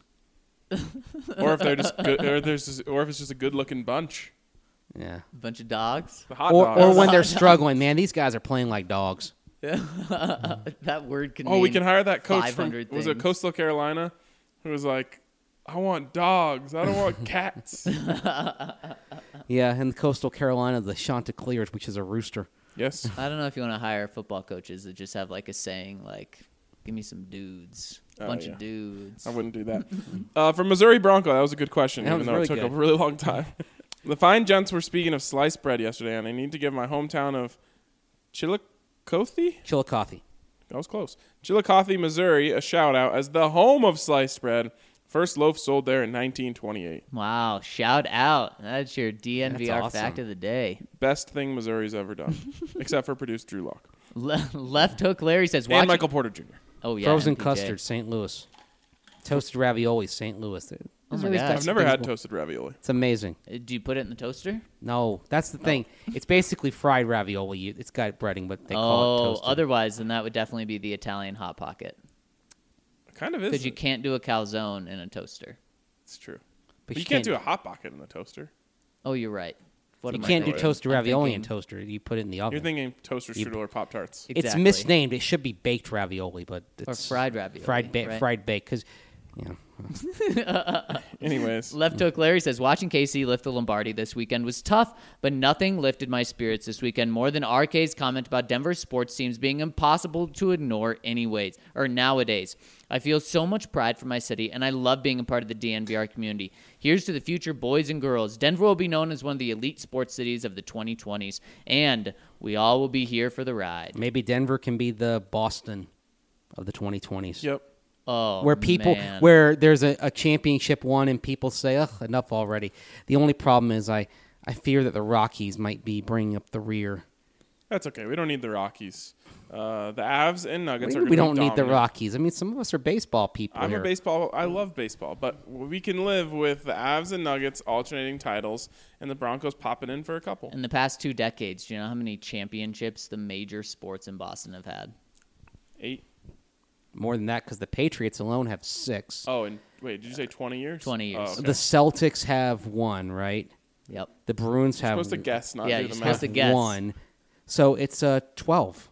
Yep. 12. Yeah. And they have 6 in the past decade. They had the most amazing flex of a billboard. It was after they had just won one. I think like what the It was recent. what 2 ones end decently close to each other. Is it hockey and basketball? Hockey and basketball. But they haven't won in either of those recently. They had one recently that said like it has been 12 days since we last won a championship. yeah. It was, the Sox won the World Series in 17, right? Yeah. 18. Or 18. So And then the that's Bruins? that's when it was. Remember, it was the Sox, and then the Patriots won it like 3 months later. Right. That's when it was. Yeah. This is just disgusting. The Well, logo. yeah. So it's coming around. Avs and Nuggets just alternating back and forth. Rockies playing baseball, and then the Broncos snagging a couple with Drew Lock. Yep. Well, just follow the Boston plan. Have the football one be the dominant one. Works for me. From Super Bowling. Super Bowling with Outwater in the Hall. I'm expecting a trip to Canton, RK. I'm thinking the same spot. Best bang for your buck for salads in all of Canton.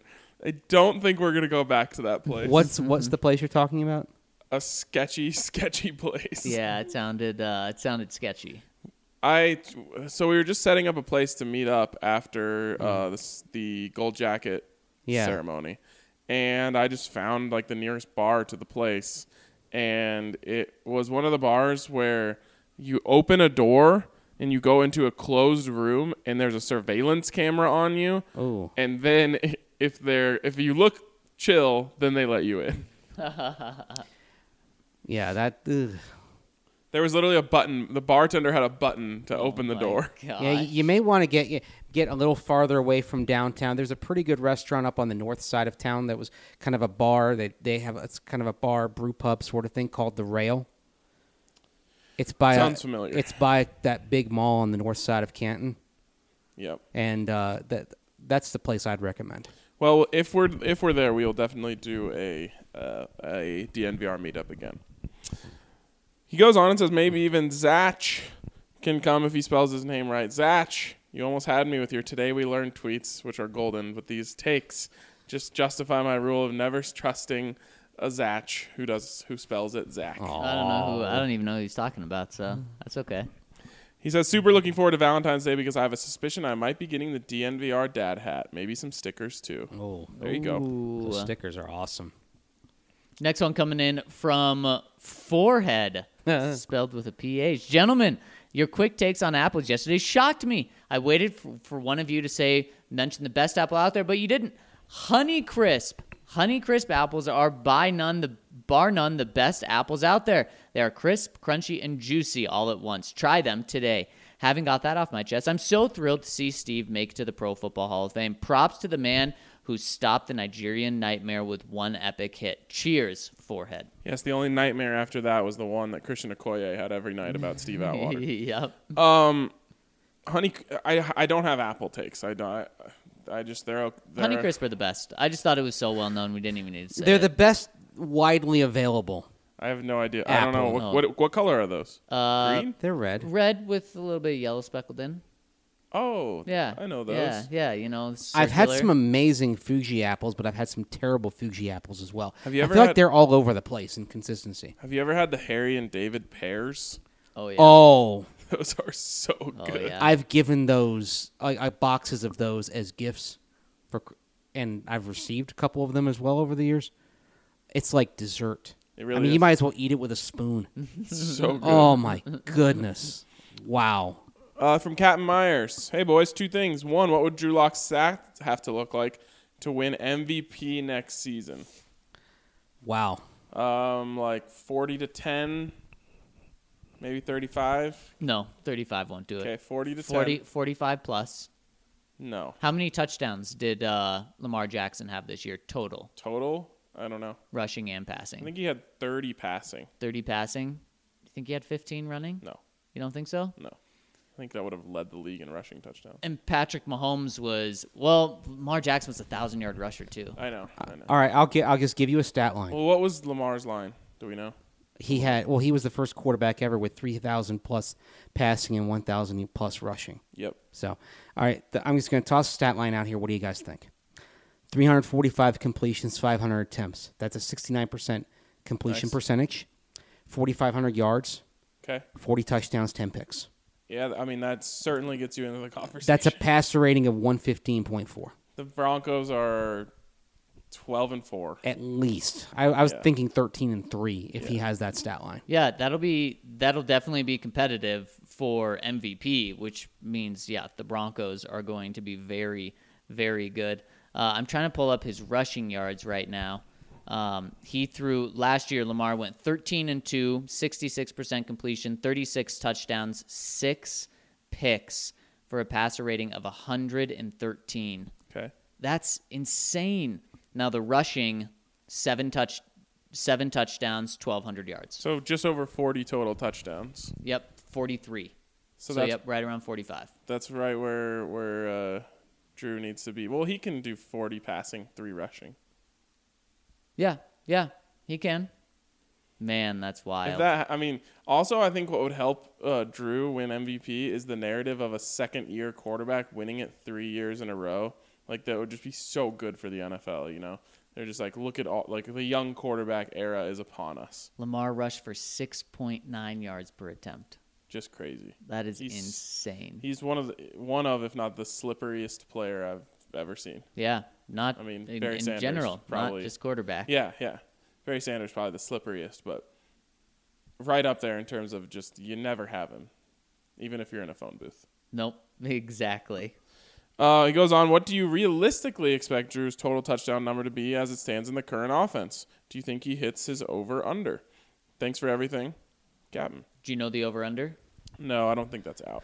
Well, interesting. I was quickly going back through the last 5 Pat Shurmur offenses, and the total number of touchdown passes was 121 Across how many years? across 5 seasons. So that is So that's 20 a season. that's 24. No, that's 24 seasons. okay. So I'm going to set the over under at 24.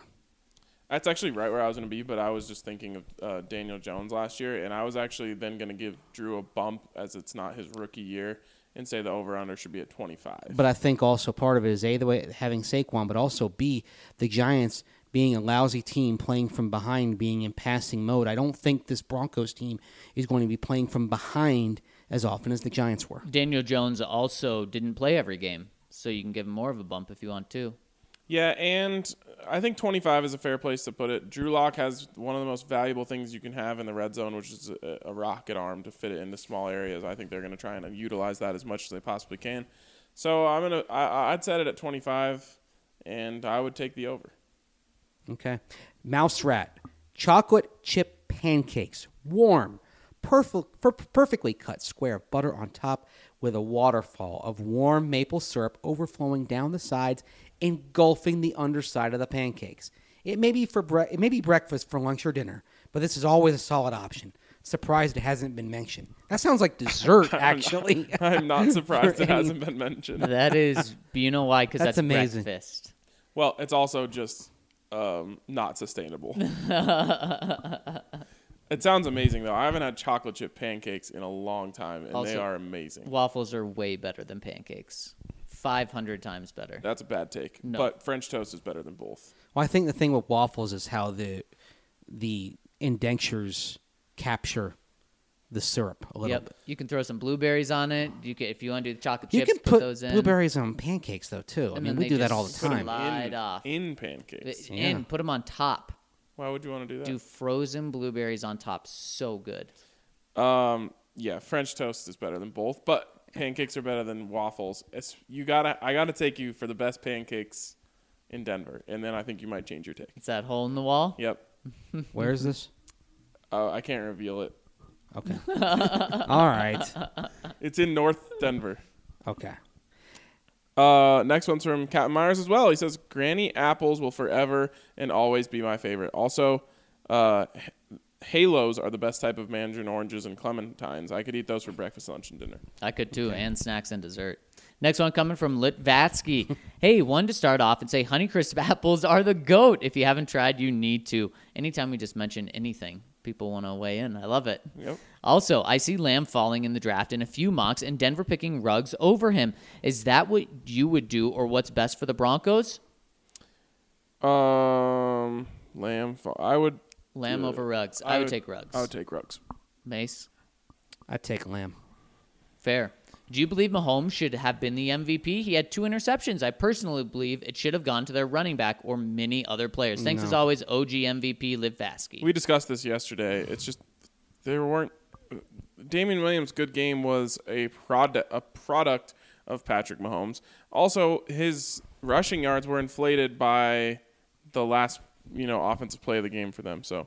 And it depends. Are you going off stats or what the meaning of most valuable is? The way I view it, if they didn't have Damian Williams, could they still have won the game with another running back? Yeah. Damian Williams, to me, didn't do much special. They could have played any running back on their depth chart, and I don't think it would have changed anything. Could they have won the game without Patrick Mahomes? Just insert any other quarterback? Absolutely not. Right, like Matt Moore. No. They don't win. The 3rd and 15 play, even if, let's say the Chiefs had Damian Williams run for the touchdown on that drive, and even then, I still think Patrick Mahomes is the MVP based on 3rd and 15, just fading back and the Niners winning at the line of scrimmage.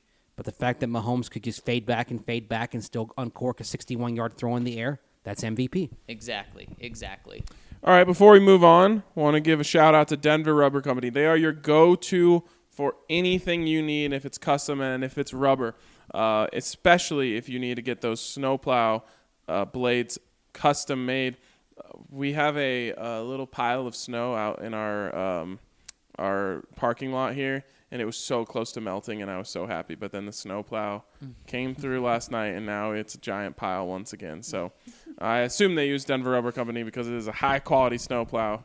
But make sure that you use Denver Rubber Company anytime you need custom rubber made. Call 1-800-259-0010 or visit them at drcfirst.com/DNVR. Bronco Duck says, as a kid growing up, I was surrounded by a lot of Niners and Seahawks fans. I was a corner and safety from middle school through high school, and I remember middle school coach telling me, pick number 42 for the best safety to ever play, Ronnie Lott. I told him, nah, Steve Atwater is better. I'll take 27. Sadly, the number was already taken, but I didn't take 42 purely out of principle. I loved Steve. His passion and physicality made Broncos games that much better as a kid. So many memories come to mind.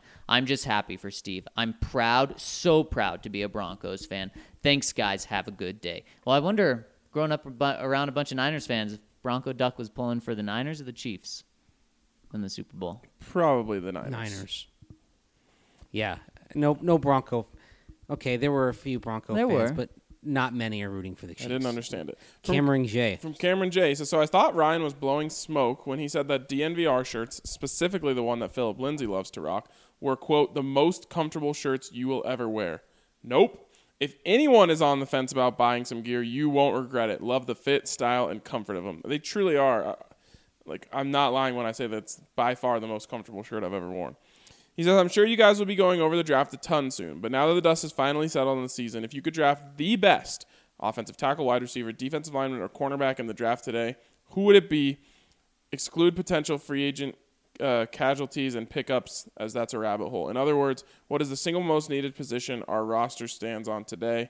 Cheers, Cameron J. Well, I think his question means something different than what he said at the very end, because if it's just what's the single most needed position, I would say left tackle.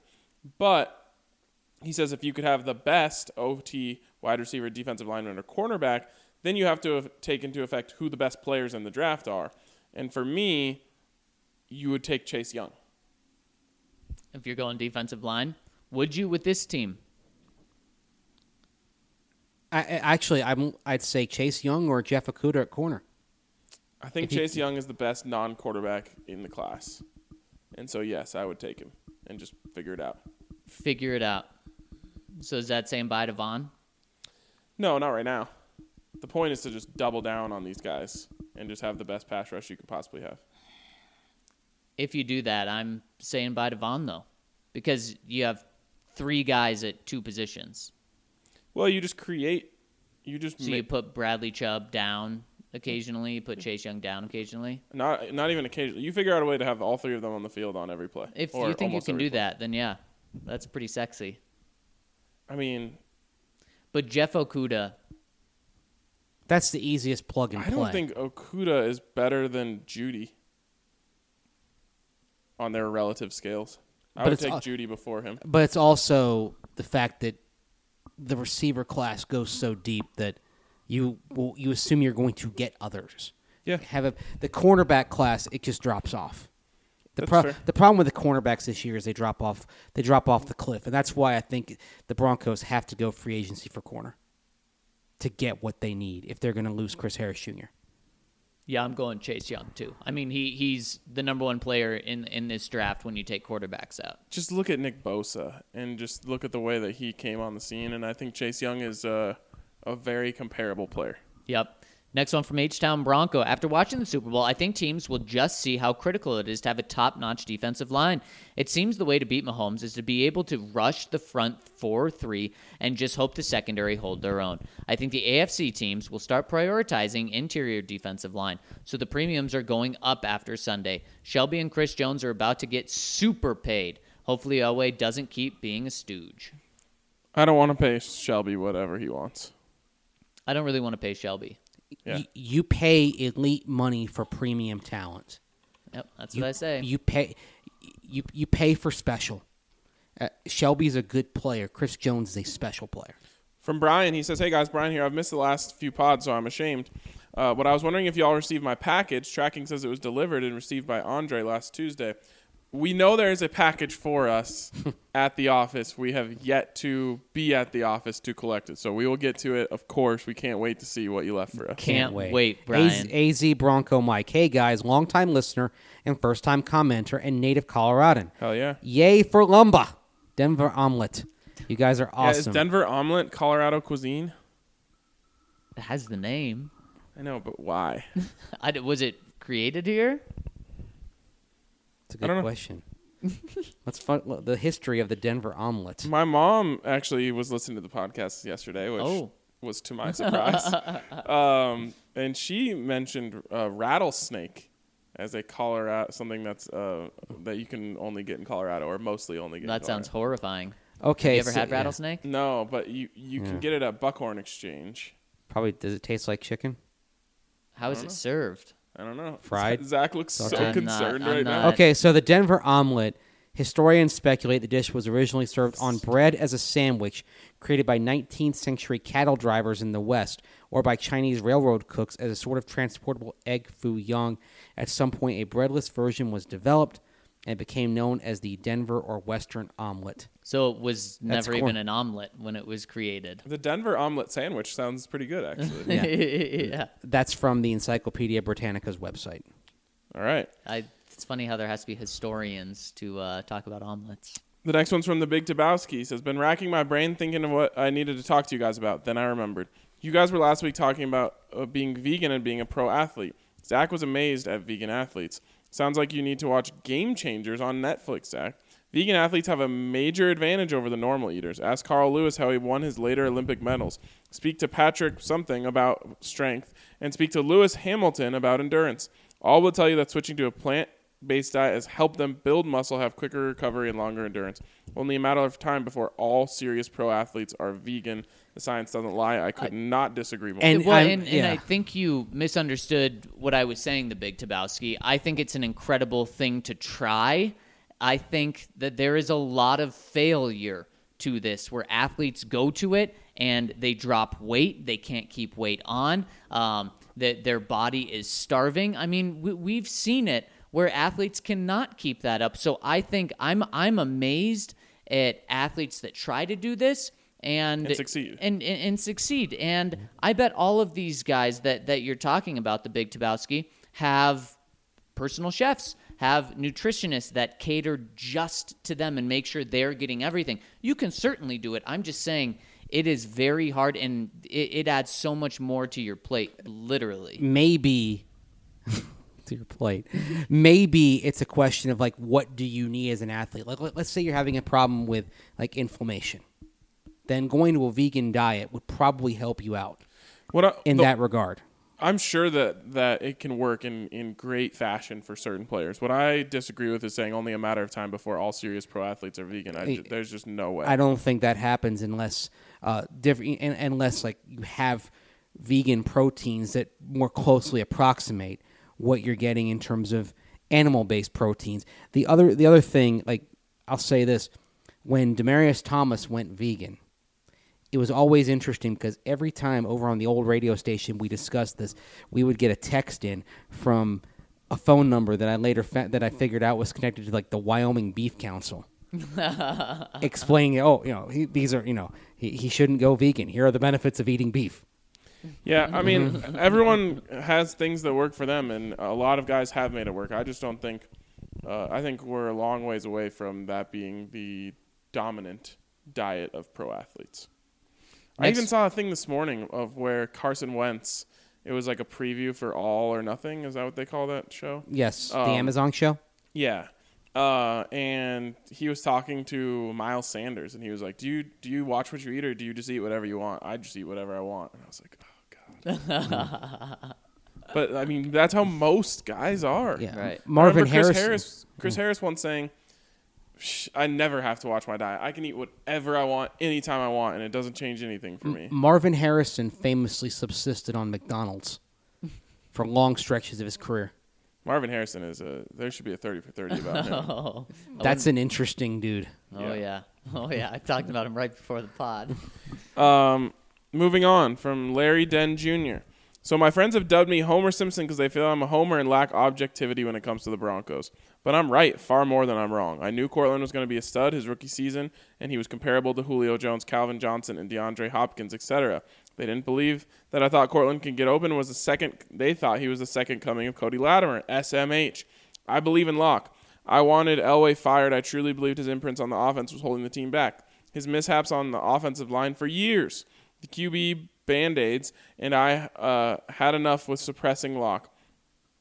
I've been watching Locke tape over and over, and I feel so bad for Scangarello number 1 and Bowles number 2.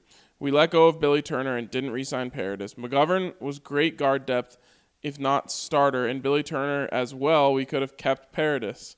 Elijah Wilkinson is abysmal at tackle. My question is that Patrick Mahomes' ceiling, I think Drew has it. With better mobility, because Drew is more athletic than Mahomes, but there's so many more plays where Drew is going to extend and make plays, and Elijah Wilkinson gets beat embarrassingly like Michael Schofield against Khalil Mack bad. We didn't get to see Locke's full potential. How much can Pat Shurmur change his number 1 and number 2 is a make or break year, like playoffs or bust for Elway. He has too much cap space and too many draft picks and talent for this team to not be at least a wild card team. What's interesting is focusing on Wilkinson, though. Okay. Because what was Drew Lock's best performance, his best half? With Wilkinson. With Jawan James. Yeah. Exactly. Yeah, in Houston. And I think the topic of Drew Lock's ceiling is bigger than just one comment. So we'll make that a first segment later this week. How's Cool. that sound? Sounds great. And just one thing that I couldn't disregard in here, Larry Den Jr., is I know you don't like Elway, but Elway was the one to land Locke. Yes, he was. And if he does that, then everything else is kind of going to be forgotten. Took a lot of luck to land Locke, but he did. Oh, it certainly did. Yep. Certainly did. I wouldn't have let it got to that point. But I will say that I know that he was one of the highest people on Locke in the entire organization. John? Yep. There were a lot of people in there that thought he might take Locke at 10.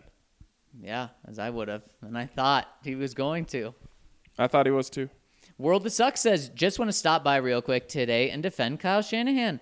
They were killing it in the run game, and folks are criticizing him because he went to the passing game late in the second half rather than continuing to rely on the run that got them there. Dan Orlovsky pointed out that if you subtract Deebo Samuel's end-around run early in the third quarter, the Niners were only averaging 3 yards per carry in the second half. Neither run nor pass was working for the Niners in the second half. The Chiefs adjusted at halftime, big time, and that's why they won. This loss wasn't on Kyle. Like y'all said, Garoppolo just isn't good enough. My question is, why didn't you keep going to Deebo on the end around? It worked 4 times. I like Kyle Shanahan. He's a great coach. I would love him to coach my team. He messed up in the Super Bowl. It's also not a binary. You can say that both Kyle Shanahan and Jimmy Garoppolo's shortcomings were both culpable in this because Kyle Shanahan's play calling could have been better as far as they need to stick with what was working. But nevertheless, it's 24-20, and Jimmy G's got Emmanuel Sanders on the post. Yep. And if that pass is on target, maybe they hold off the Chiefs. The Chiefs decided in the second half, we're going to force Jimmy G to beat us. Mm-hmm. And he couldn't do it. So, overarching, I say that Jimmy G is most at fault, but Kyle Shanahan is not innocent. And in the first half, Kyle Shanahan also seemed to have the miscue of time management. And so when you lose or when you win, it's not all on one person. As we're finding out with the MVP debate, who should have been the Super Bowl MVP? It could have been a few people. It wasn't all Patrick Mahomes who was responsible for it. It wasn't just Jimmy G or Kyle Shanahan. It was everyone. Yep. Richard Sherman got beat deep over Sammy Watkins. For sure. I would just say that if the 49ers had a better quarterback, they were going to win the game. Maybe. From Bobby Lanks, gents, I'm calling my shot. Drew Lock will be the third second-year quarterback to win the MVP. Mahomes, Lamar, and Drew Lock. Your thoughts on this possibility? And Mace, has this ever occurred 3 years in a row? I bet it's never even occurred 2 years in a row. Yeah, actually, I'm going through the MVPs right now, just taking a look at the all-time winners, and let's just focus on second-year winners. I'm back at 06, 05. The last second-year player to win MVP was Kurt Warner because he was a first-year player as a backup for the Rams in 98. And then the greatest show on turf. Right. And then the following year was won by Marshall Faulk, 7-year veteran at the time. So that doesn't add up. Right. I would guess it's the first time it's ever happened in back-to-back years. So it's definitely going to be the first time if it happens 3 years in a row. Yeah, because like the history of MVPs is guys winning it.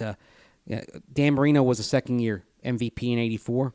Next year it was won by Marcus Allen, a 4-year guy. Previous year, Joe Theismann. I believe he was in his 10th year by then. What could help or hurt just as much is the new scheme that's coming in. Right. The new scheme could propel Drew to where it fits his strengths perfectly. Opposing teams have no idea what hit him until week 12, and then he already has 38 touchdowns at that point. Or the new scheme could really slow the entire offense down. We talked about it when they made the move, Ryan. 1 step back for 2 steps forward. Does that 1 step back first half of the first game, then you take those 2 steps forward? Does it take 11 games until you're taking those 2 steps forward? That's something that is probably the biggest unknown regarding Drew Lock right now. If it takes 11 games, they're in big trouble. Because I don't know if he's going to have the same offensive coordinator next year because they might be, in big trouble. If it takes 11 games, then actually it sort of rides on the defense because let's say it takes 11 games, but your D is a top 5 D and you're 6-5. And then he figures it out down the stretch and you win, say, 4 of the last 5 or 5 of the last 6 or something like that. If that's the case, then maybe you look like the Titans this year, just emerging late. It is crazy to say, but I actually would be more in belief of Drew Lock winning MVP if they didn't change the offense. And I'm the person who likes the offense. It's just that it usually takes until the second year in an offense for you to fully bloom. But at least the language is the same, and I think that's a key thing. Usually when you're changing the offense, you're changing the nomenclature. This year, you're not, and I think that's going to give him an advantage. And I spoke with someone recently who said they have absolutely zero concern that Drew Lock will be able to learn this offense quickly. He's learned a lot of other offenses quickly. Yep. Bleed orange blue. What warrants a player to get his number retired? Doesn't getting in the Hall of Fame count? I feel that any player that has played the majority of his career in a franchise at an elite level and gets in the Hall of Fame is enough. Champ, Atwater, Sharp, TD, Little should have their numbers retired. You can't. No, it's just I think the standard should be going ballot. forward first ballot Hall of Famers, which means you have to see, okay, Tripucka and Little, that's done. Can't undo that. Don't But forget the little Manning footnote. I want Manning to have his own banner after For next the love year. of God, I agree. please. And then that Elway, he was first ballot. He has his number retired. And that's why I would add Champ in there as the next guy. I mean, like that. the question is, you can't retire 10 numbers. No, you can't. So, and like, it's only and going to the grow. Broncos are underrepresented, and they're already in that range. So, do some teams have 10 first ballot Hall of Famers? Yeah, but they don't. I'm talking about for the Broncos. Remember, if you could, I mean, you could take out 44, but you can't unretire a number once it's been retired, unless you have the Tripucka family giving the approval for Peyton Manning to bust out 18 in Denver. So, I think first ballot Hall of Famers are still exceptionally rare enough to where you can have that be the standard. And the other thing is your regular season roster, it's 53 guys plus 10 on the practice squad, plus let's say you have, like, even in a bad year, you have 15 players hurt. That's 78. So if you have 10 numbers retired, you still have 12 to spare. The only time you're doubling up is in the preseason, but it's the preseason. Teams have, you see it in college a lot, and you see it in the pros too. Offense, you have an offense 53 and a defense 53. Happens all the time. You do first ballot. I like that a lot. Was Shannon Sharp great? Yes. He was elite. Easy, right? Mm-hmm. One of the best ever. Not first ballot. When you see a Bronco wearing 84, do you say that's disrespectful? They should never be wearing that number. Not really. I don't. With Champ Bailey, yeah, right. Also, the Broncos set the standard by not giving out that number for a while. Right, and so then we it got was used wrong. to it, Right. and then they gave it to someone who didn't Right. deserve it, and then it felt extra dirty. That may be historically the worst thing that happened in the Vance Joseph era was reissuing 24 to Pac-Man to a Jones. 57-year-old. Yes. Yeah, I mean, it was, and like, with all due respect to Pac-Man Jones, he's like the opposite of Champ Bailey. The disrespectful truth right Yeah, there. exactly. I think first ballot Hall of Famers is a fair.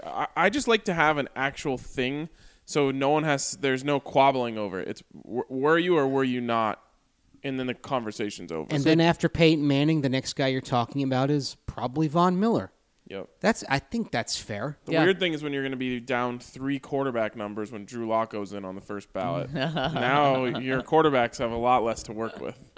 But then again, they're not sharing 1 to 9 with very many others because wide receivers can't have numbers in that realm anyway. So it's like 0 to 9 is quarterbacks, kickers, and punters, and quarterbacks can have numbers in the teens too. For sure. So it's okay. All right, next one here from Bronco Nugs. What would it take to trade up to the 8 to 12 range? Maybe a third or 2/3? A pick next year? I'm thinking the Raiders want a wide receiver. If we can get in front of them, we get the better pick. And if we get to the 8 to 12 range, we could get Jerry or Lamb.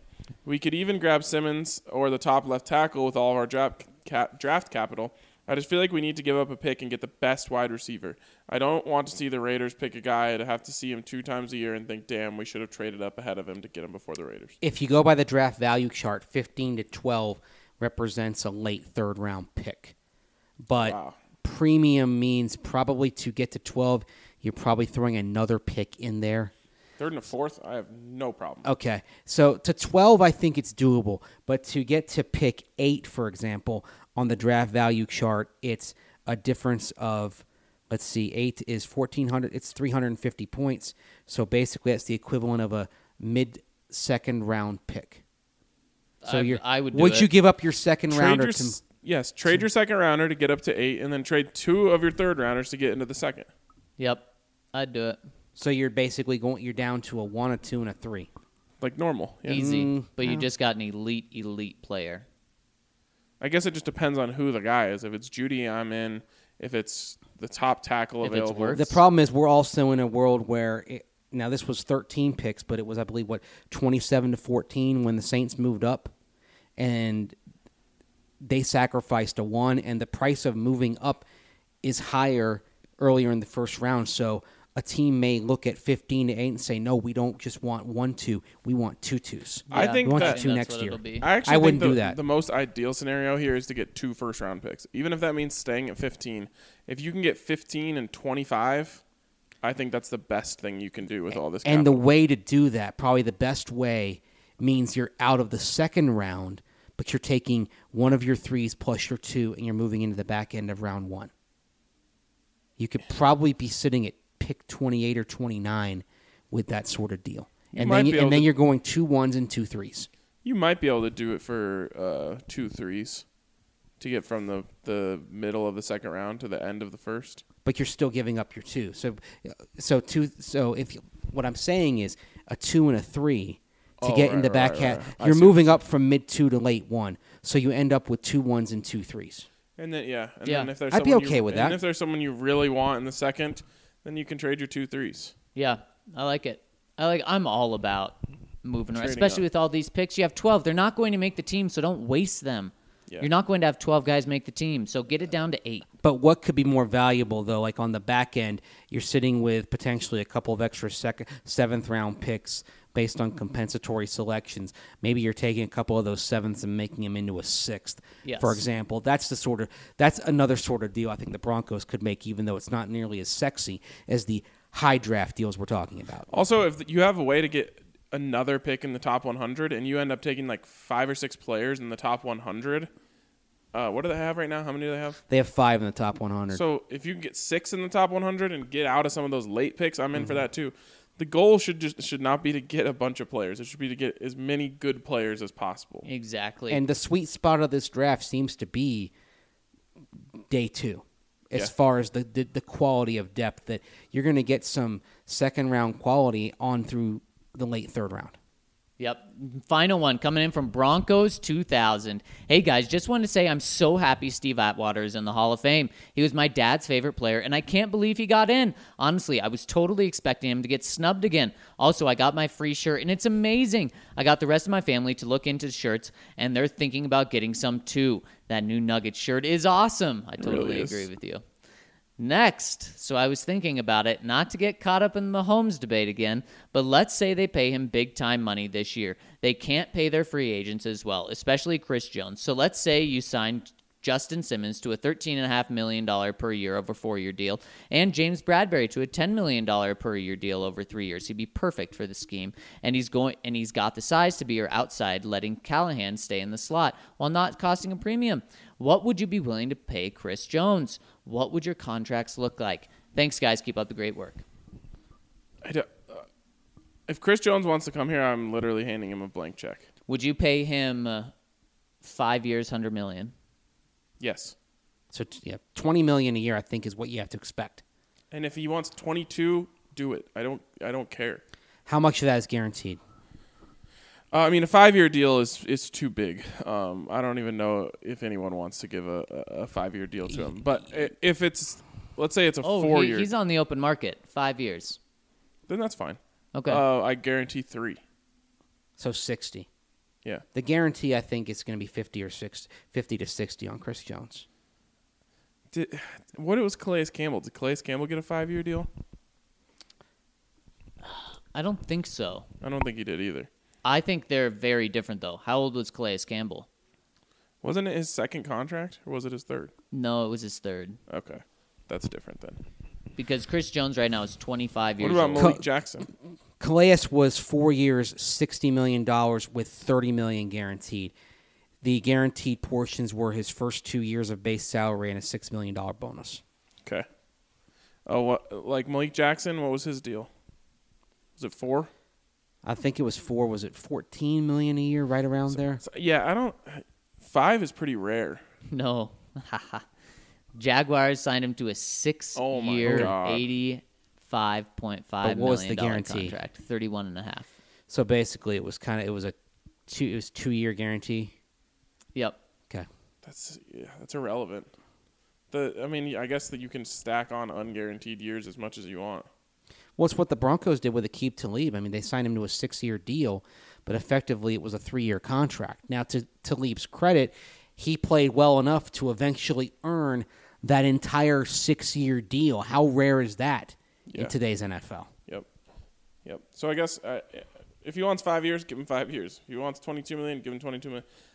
For me, you get to weaken your biggest obstacle while also strengthening one of the most important parts to beating them. It's a double win. I don't care what the money is. Fair. Very fair. All right, that's going to wrap it up for us today on the DNVR Broncos podcast, one of the longest ones we've had in a while. And before we let you go, as you may know, taking care of your teeth is really important, and our friends at Green Mountain Dental are giving away a free Sonicare when you schedule a cleaning, x-ray, and exam. Just call them, 303-988-0711 to get your appointment and get that Sonicare. We love you guys. Thanks for tuning in. Thanks for all the great iTunes reviews, and we'll talk to you soon. It's getting